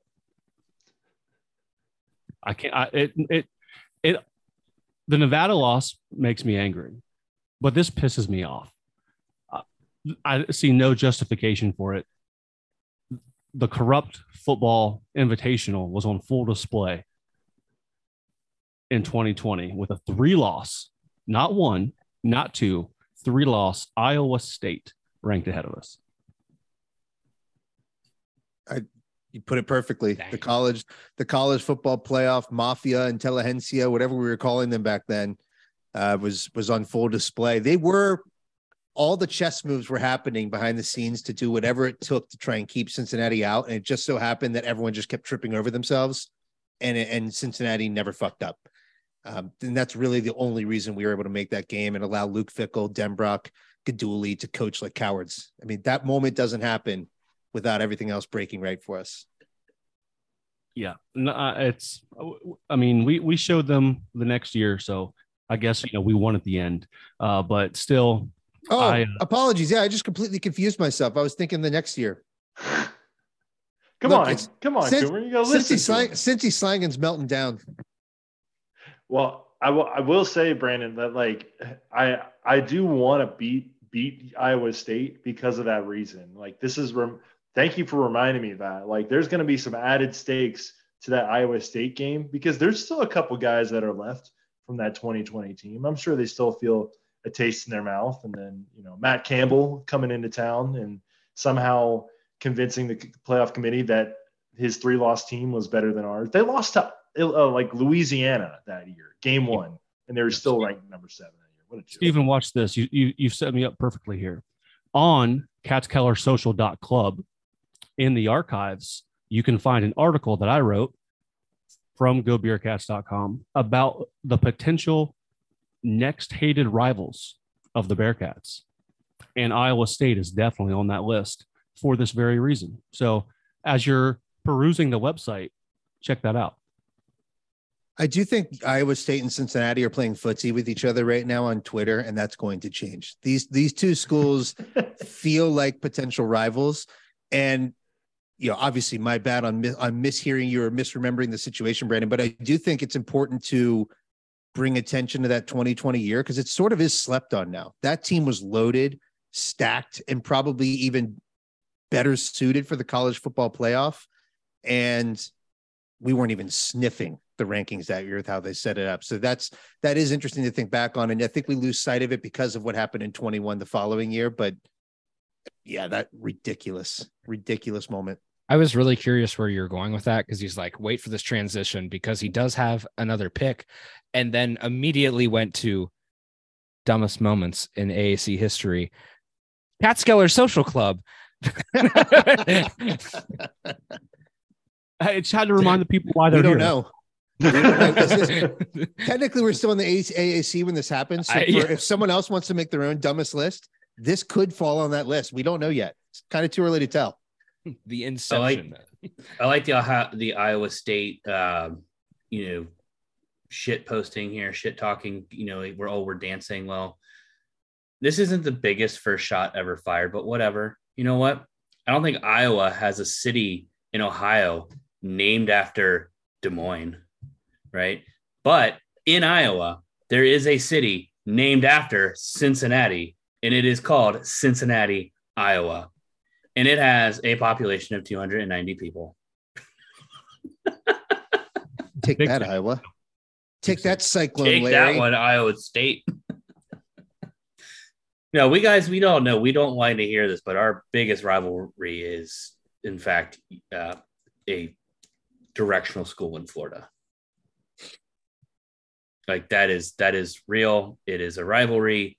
I hate them. I hate them in passion. And even when we played them in football, we literally hate the thought of losing to that school. It's becoming to me very close. Not there yet, but very close to eggs. I don't want to toil in obscurity for too long, though, with them as we enter the Big 12. So, if that's what happens year 1, year 2, fine. But I'm expecting ourselves to elevate beyond, sort of like outgrow our old friends, our frenemies. We're outgrowing them and moving on to new rivals as time goes on. And there's only one person who can do that, and that's Kenny. Miami used to be a rival too. Well said. Brandon, kick off the 5th round with your 5th and final pick. I thought this was going to get taken. I think this could be the steal of the draft here. It gets talked about a decent amount, not nearly enough though, in my opinion. It was briefly mentioned here, maybe in the 1st round, but I think it has to be its own pick. There is a gentleman that coached here at the university. He blocked me on Twitter. He was down 51-3 at South Florida. This man that got up from the table and left recruits chewing with their mouth open at Texas Tech to hop a plane to Cincinnati, I don't know what his favorite golf course was in the city. I would imagine he made his rounds to all of them quite often. But Tommy Tuberville failing upward to be a senator of the United States of America is not only one of the dumbest things for this list that we've made, I would put it in the top 50 of the dumbest things that's ever happened in this country. Okay?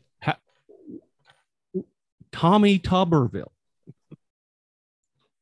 he's in charge of making laws that govern all of us because he's in the United States Senate.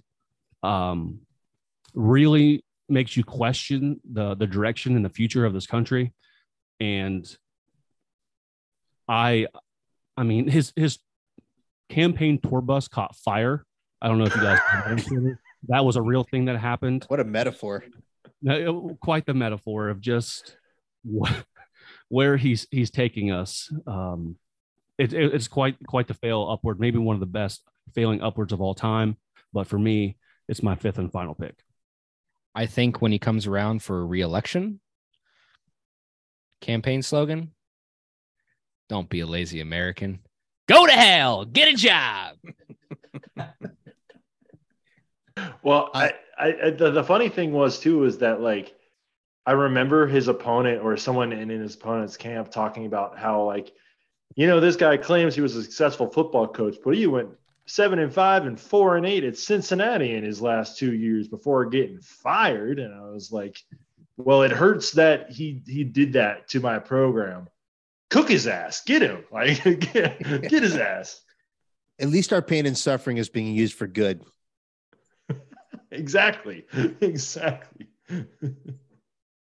A nice cherry on top of your Sunday, Brandon. It needed to be said. It needed to be said. Sure. Hummer, round 2 or round 5, pick 2. Look, The only reason we're still in this mess in the year of our Lord 2023 is because in 2016, the Big 12 didn't have the balls to do what was necessary and expand. We're here talking about what is the shithole that is the AAC because the Big 12 didn't expand and in itself got ripped apart, forcing itself to expand. And here we are watching an extension of this travesty. And actually, it's not even a travesty. It's good for us because the Pac-12 is also making the dumb decision to not expand or the dumb decision to expand by offering potential SMU and San Diego State University membership in the Pac-12. So it is dumb that they did not expand then, and we've had to endure 7 years of purgatory, 7 years of hell. I don't get it, but here we are. I'm excited for the end of this month, ladies and gentlemen. I don't know about you, but at the end of March, I have a feeling the Pac-12 will cease to exist. I think we got Colorado. I think we got the ear of Deion Sanders, which, as you all know, we're following very closely here at Cincy Slangin' at least.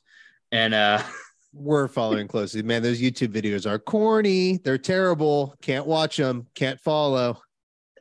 Fair.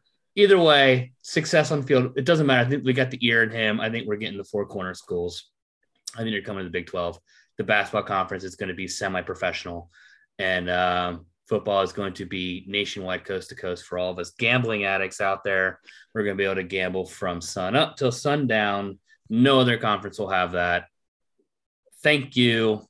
Dumbest transferring into one of the greatest moments. I love that. That's a perfect encapsulation of your draft.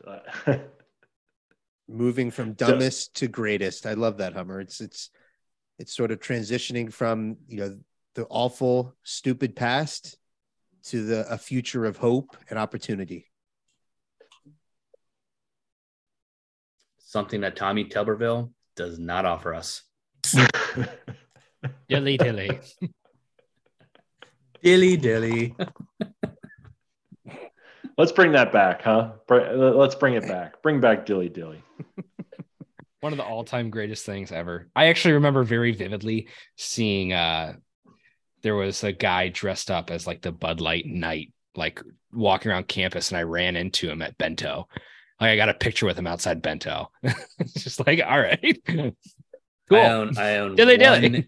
I own one Eagle shirt, and it is Philly, Philly. That was the year they won the Super Bowl, was when that commercial came out. And I was living in Philly at the time, and we were with, Philly fans watching the game. I was like, all right, I'm going to root for, obviously can't root for the evil that is the Patriots. We're going to root for Philadelphia. So one shirt, I said, I didn't want anything that said Eagles on it. Wanted to just be like, I can wear it. Just, I lived in Philly. Yeah. Philly, Philly. Totally wore that shirt in Phoenix to the Phoenix Open and just walked up to people and whispered in their ear, "Who dey?"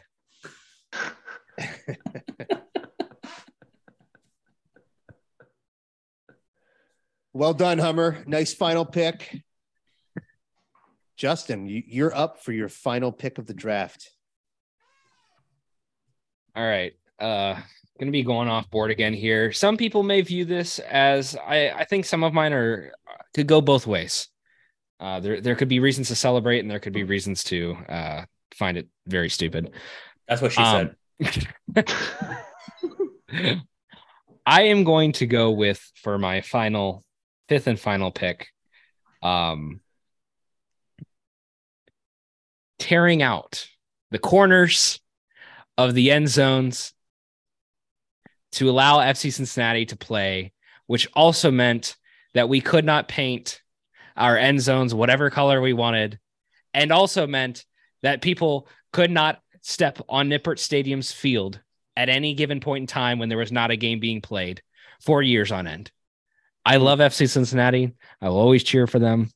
I think it was great when they were Nippert. It was a lot of fun, but there were way too many little nuances about that experience where everybody just wanted them gone for a long time. And we were waiting for that stadium to be done so they could just get out.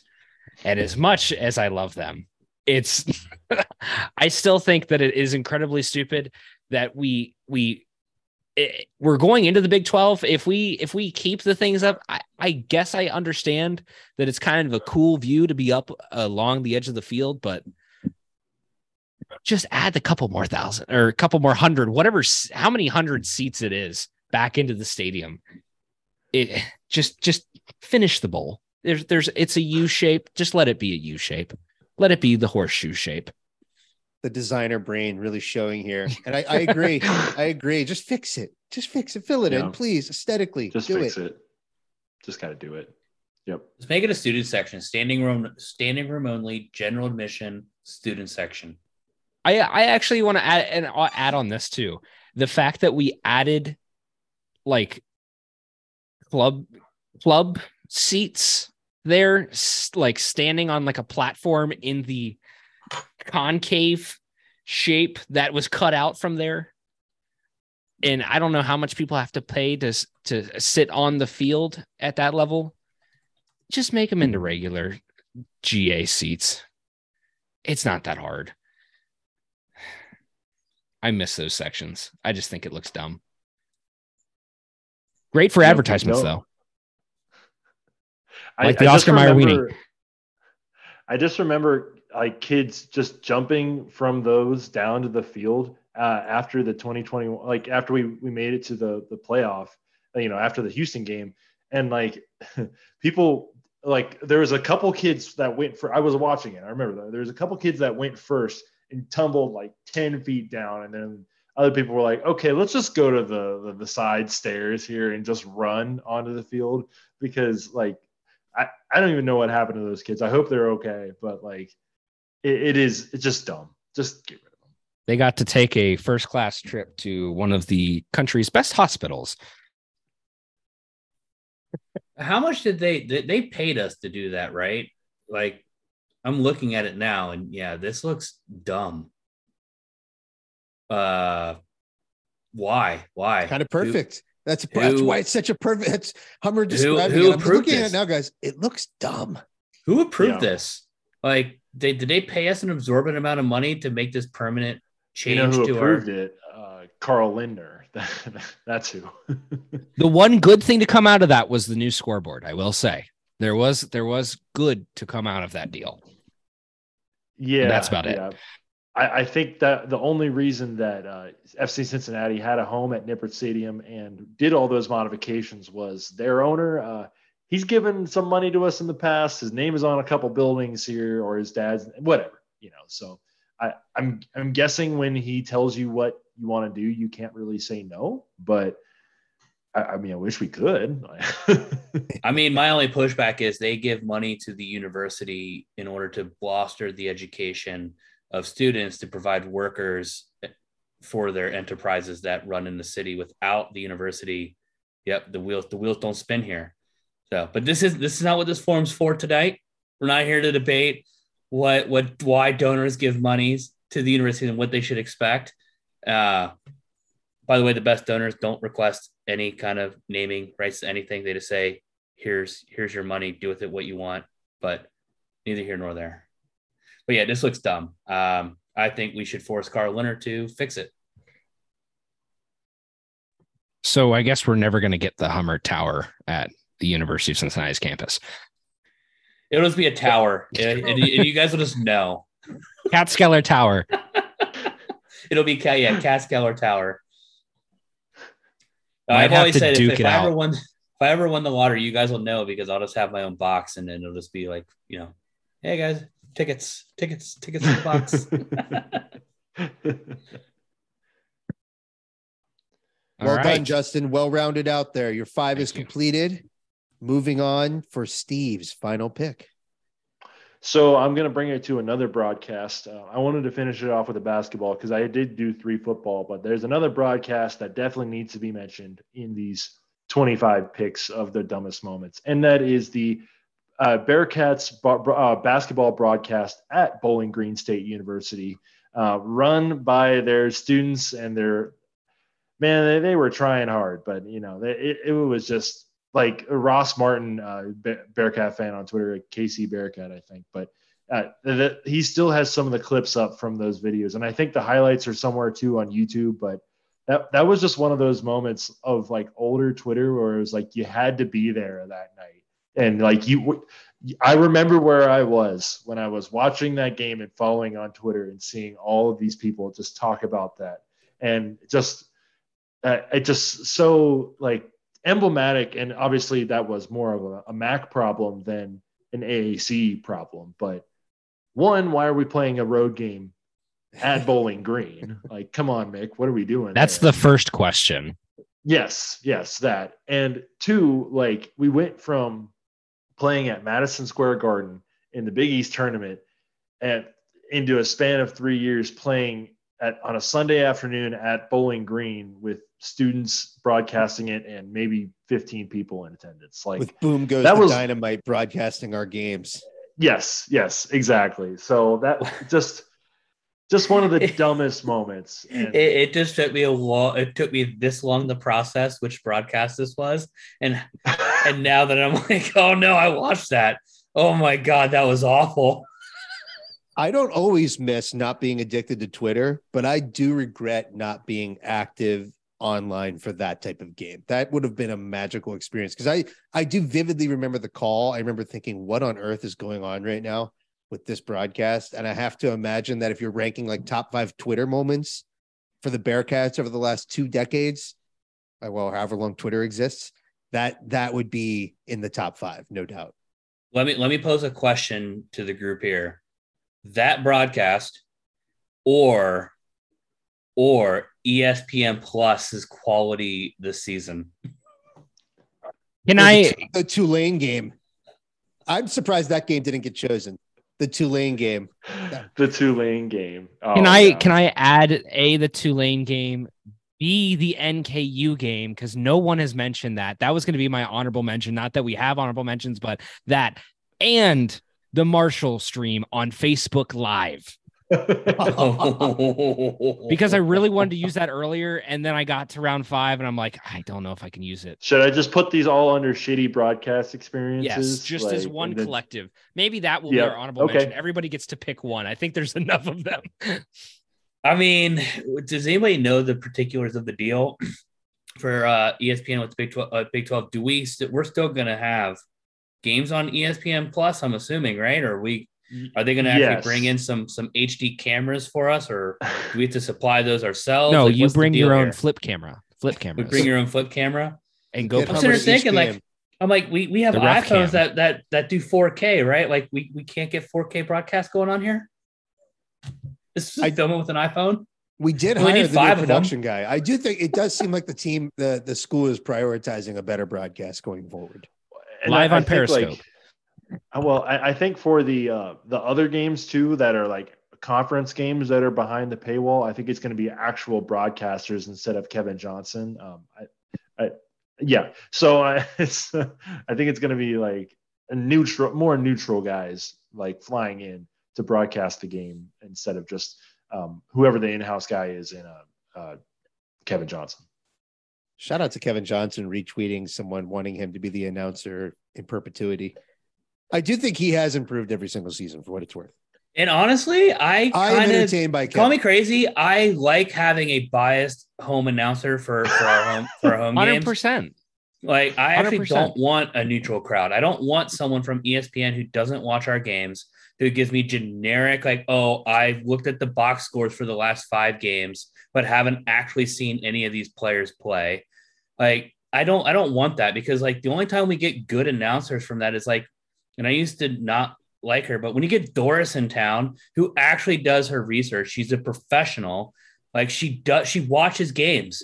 Like I like that, but we get so many Doris Burke. Yeah. Does she call Bearcat games? She has in the past, and I hated it at first. It's been a while. But It's been a while, but when she did it, like, wow. all right, she does her homework. She knows her stuff. But we get these guys from ESPN Plus who don't know, they don't watch. They've been all over the country watching, shit game here, shit game there. Now they're coming to us. They don't know. What's they don't the know difference? How good David is Julius. Yeah, they don't. What's the difference? And I'm sick of it. So I wouldn't mind actually having a home biased crowd, a home biased person doing our games who can get better and just be our. I don't want to say his name. No, I don't know. You know what I want? Be our Thom Brenneman.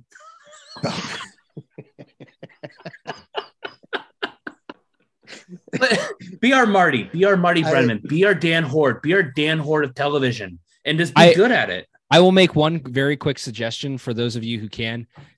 Turn on your ESPN Plus. Go find your iHeartRadio or grab your little boombox, whatever you've got that has FM, AM radio on it. Turn it on and click back 15 seconds so Dan and Terry are live at the same time. Bingo. Fantastic watching experience. The only way. Not only that, And if for anybody who's purchased the Apple Plus MLS package, they give you the option of having your home announcers call the game. And so you can basically flip on Tommy for FCC games if you want. ESPN Plus should add that feature so that if we wanted to, we can sync up Dan and Terry. Because to me, this season, for as bad as the broadcasts have been, it's caused me to listen to more radio this season. Those guys are gems.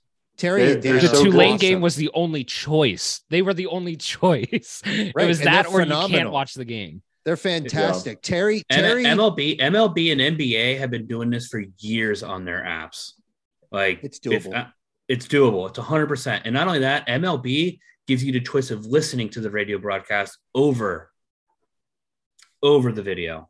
Like I don't get it, but that was the nice. Yeah. It was the nice part about being in the playoff last year, because I was watching the playoff game while listening to Dan Horde and Jim Kelly call the game. And like, I think for a couple of years there in like when teams would get to like the Sweet 16 or Final Four, they would do that on the alternate channels. Like you would have like whatever team you were watching, their radio team calling the game on TV. Like that it's, I'm just surprised like it hasn't come to college sports yet, but ESPN, figure it out. If I had to guess, trust in Brett Yormark. It's coming. It's coming to the Big 12, man. Just like the Big 12 basketball anthem, baby. No nights off. Coomer and I have been talking about wanting to do this podcast where we're going to get into like what's going on with the Big 12, the Pac-12, Brett Yormark. And like, so I walk by every day. I go through Barclays Center, which was one of Brett Yormark's, like his brainchild. And I see Rock Nation, their headquarters is right there. And I'm like, oh, this is like what he built. When you actually think that, like, that's who we have running our conference. We have someone who gets, like, yeah, he might be 56, but he gets it. He gets young people. He gets the media landscape. He gets the changes that are happening. It's going to be incredible that this is what we're walking into. And the fact that he's talking about splitting off the basketball rights from the football rights. That's massive. Like we're about to, who knows? We might be able to see 30 million just from basketball alone, which is what our freaking value is worth from a UC basketball standpoint. I said this to Coomer, and go check the tapes. Get us into the Big 12, and UC will be a blue blood. We will be back to being a blue blood. We should be already considered one, but we will now that we're playing with schools that are gonna. I see him. He looks like a skeleton. Okay. Nobody loves Brett Yormark the way Hummer loves Brett Yormark. Nobody loves him like that. Wyatt, this is a very hidden skill that I did not know, and I think is now probably way too late after almost 2 hours. I was trying not to look at that. To understand that this skill is now upon us, but I will need more of that. Honestly, nothing gets me going on a podcast more than Hummer starting with the blue blood talk. I love Hummer blue blood talk. Dude, mark my words. We're gonna win a national championship in 10 years. I'll bet you 4 beer miles. Back to back. In one day after another. 2 a day. Let's do it, baby. I'll do 2 a day. A week of beer miles. Dusk and dawn. A weekend of beer miles. That there's going to be a national championship within 10 years. Yeah. Yeah, done. I'll take the bet. Yeah, I'll be dead by then. I'm just gonna run it either way because I like beer and I like the sounds. beer. It sounds depressing, but I just have to take the odds. Let me make my fifth and final pick here. Before I forget what my actual fifth and final pick was, I had an article pulled up on The Athletic again to sort of help me as a guide. The Athletic is a beautiful time capsule for where we are at different points in Bearcat history. And look, I'm going to stick to the theme. It's no mystery. It's no mystery where my head's at with my 5 pick, and I'll be curious to see how the fan base responds to this, or the folks who decide to read the post or listen to this, extremely long by now, I guess 2-hour podcast. My fifth and final pick goes back to John Brannen's second season as head coach. And when you read the preseason coverage about how this team would approach the game of basketball and how they would incorporate guys like Tari Eason and David DeJulius and Rapolis Ivanauskas and Keith Williams there for his final season. If you read Justin Williams' article about how John Brannen would be attacking this season, here's a quote I'm going to read. That continuity is already proving vital in Brannen's system too, with Williams and Vogt regarded as the team's 2 best players entering the season. Quote, and this is John Brannen, right now, if we were playing tonight and it was under 2 minutes to go in the game, I think Keith Williams and Chris Vogt would get a lot of touches. Folks, my stupid moment, my fifth and final pick for stupid moments in American Athletic Conference history is that the head coach of the Cincinnati Bearcats, John Brannen, thought that Chris Vogt was a go-to option for our team heading into the 2021 season, and that the offense would run through him and he would be a featured player on a team that also had Keith Williams, David DeJulius, Tari Eason. I mean, it had more than enough options, honestly, for guys you would go to before you actually go to Chris Vogt. And just to drive this point home and see that was the preseason thought process from the head coach. Chris Vogt went on to average 19.4 minutes a game. He shot like 50% from the field, 35% from the free throw line. In that same article, John Brannen mentions that we really need to start taking advantage of Chris Vogt's passing ability. He averaged 1.1 assists per game, 3.5 rebounds. This man was 7'1", 260 pounds. He averaged 3.5 rebounds a game and 5.0 points per game that season. My dumbest moment, my fifth and final dumbest moment, I'm not even sure how exactly you want to describe it, is the Chris Vogt experience his last year in Cincinnati. And it's not Chris Vogt's fault. How did that last until round 5? That's amazing. It's not his fault, folks. I feel like Goodwill Hunting. It's not your fault. It's not your fault. It's not your fault. It's John Brannen's fault. Who's your daddy? This man should never get a head coaching job. John Brannen, my daddy. The fact he looked at this roster and said, "Yep, run it through Chris Vogt. That's what we're gonna do. It's gonna win. We're doing it." Do you remember that thing you made with more cowbell? Needs more cowbell. That was John Brannen's solution to any problem that season. Fuck it. Throw the ball into Chris Vogt. Let him cook. 5 points, 3 rebounds. Man, that was fun, guys. Does anyone want to kind of recap where we're at, where each person ended up with their 5 moments? Justin, can you take us through that? Is that possible, or should we just wait for the post after this? Oh God. I can run through it really fast. It's going to be out of order of individuals, but by round we can go. Let's go by round. Just rapid fire by round, and then we'll wrap it up. Round 1, Hummer takes UConn shooting the triple overtime in the conference tournament shot there. In round 1, Steve took Go to Hell, Get a Job from Tommy Tuberville. John Brannen's stat burning ritual in the urns with Jaron Cumberland. That was Coomer's pick for round 1. Another one for round 1 was my choice of the American rebranding and losing that to the Catholic kids. And then Brandon, where's Brandon's in here? Oh, there it is. John Brandon not starting Tari Eason, round 1, which wow. Rough, very, very rough. If we're moving on to round 2, Mick chasing after JP Mikura and calling him names. That was Steve's pick. Hummer, I have lost your pick for there. I don't know why that got deleted, but we can come back to that if you remember what that was.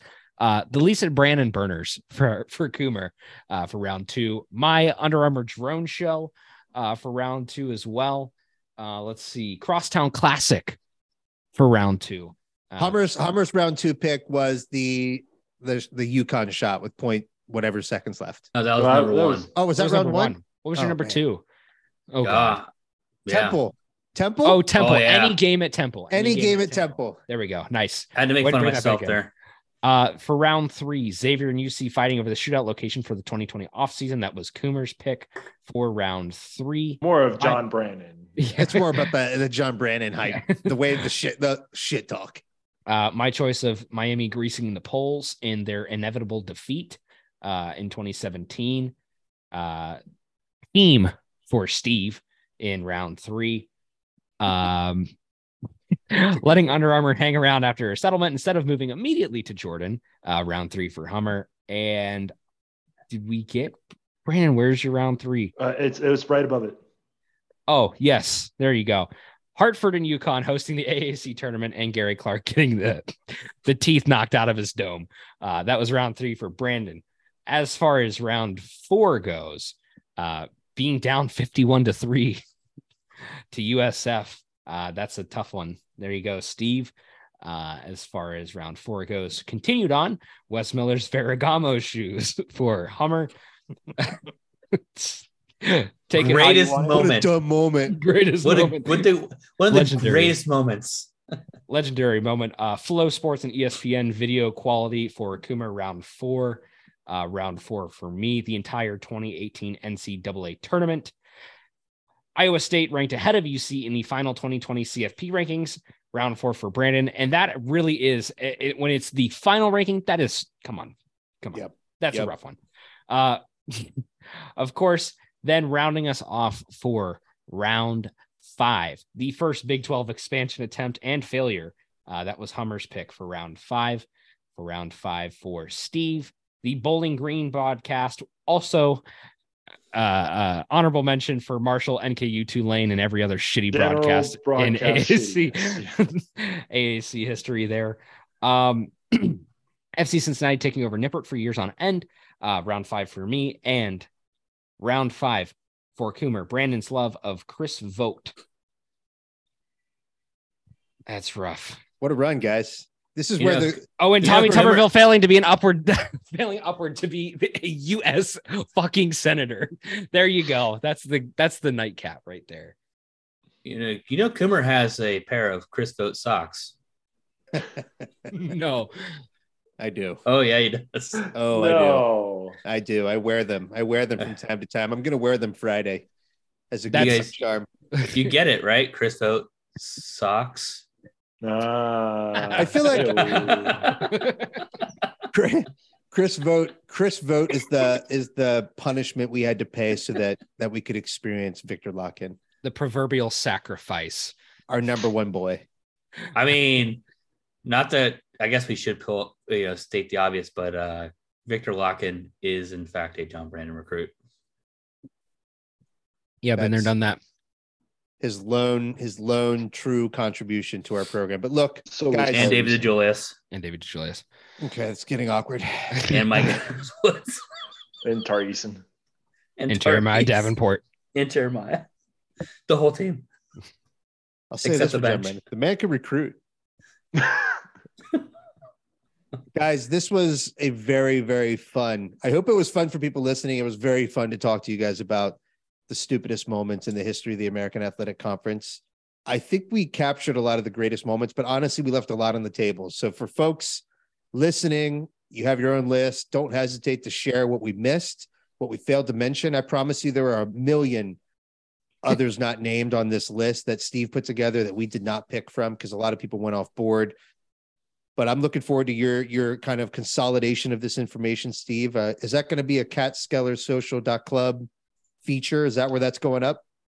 Yes, sir. Yes. Yeah. And then we're just going to put it up round by round. And then I got a graphic coming too, baby. So beautiful. Y'all be ready. Beautiful. You know what? While we're at it, I'm going to go out and say we need to make this an official bracket.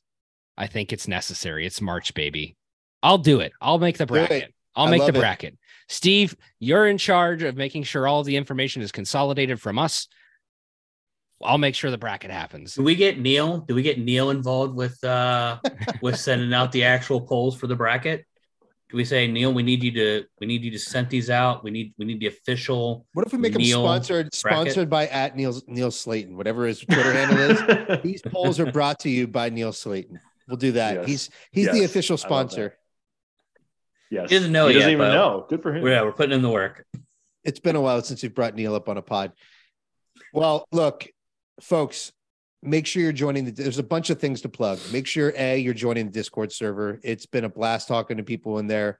The conversation is robust. Justin made the best point, which is it's all sorted out by channel. So you participate based on how you want to participate. Everything's sorted out. It's a very fun, it really is a fun way to talk Bearcats with people who are trying to engage in a healthy, non-toxic way. Besides that, and it's all ad free. And guys, it's all ad free. I'm going to interrupt here. Apparently, breaking news. NKU is officially a quality loss. Oh shit! Damn it! Just got to unpublish that article now. Oh god, that came from the Discord, by the way. If you guys want to hop in, and that's where the news came from. It was reported there first. That's how we find out. Hop in here. You're going to find out some weird stuff in here. It's good. Join the Discord. Bookmark CatSkellerSocial.club, and then make sure you're following all of our social accounts at Viva La Cats Pod, at Go Beer Cats, at Cincy Slangin'. And then if you want to go ahead and help us get over 100 followers on at CatSkellerSC, I'm saying 100. I'm setting the bar low. I want that thing over 1,000 quickly. So get your asses following that account. That's going to pump out the content for our social club. Justin, final point. Final point. Do not forget to join the CatSkeller bracket because again, it's March, baby, and we don't know what we're going to give you yet, but you're going to get something. It's going to be good. Can we just go ahead? Can we say like at least if you win, if you want, you get 90 seconds of uninterrupted as long as it's not, weird. Yeah. Don't put any caveats on it. You get 90 seconds. 90 seconds on the podcast. Air it out, baby. Air it out. Air it we'll out. also buy you a pair of Are Ferragamo shoes.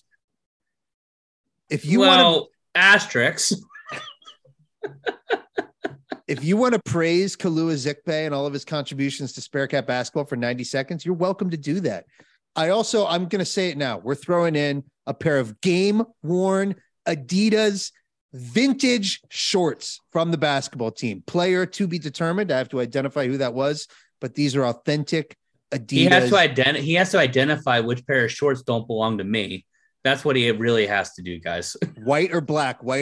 You'll see. But those shorts, those game authentic shorts that are going to go to the winner of our bracket challenge. So you've got pod appearance, you've got Bearcat shorts. We'll throw some other things in. I'll throw in a rain jacket for you too. Why not? A UC rain jacket that I have not worn. I promise. Wow! So. Look at this little gift package. All the reasons to join the CatSkeller bracket challenge. I'll throw in my lovely time and effort. It's all we need. Ooh.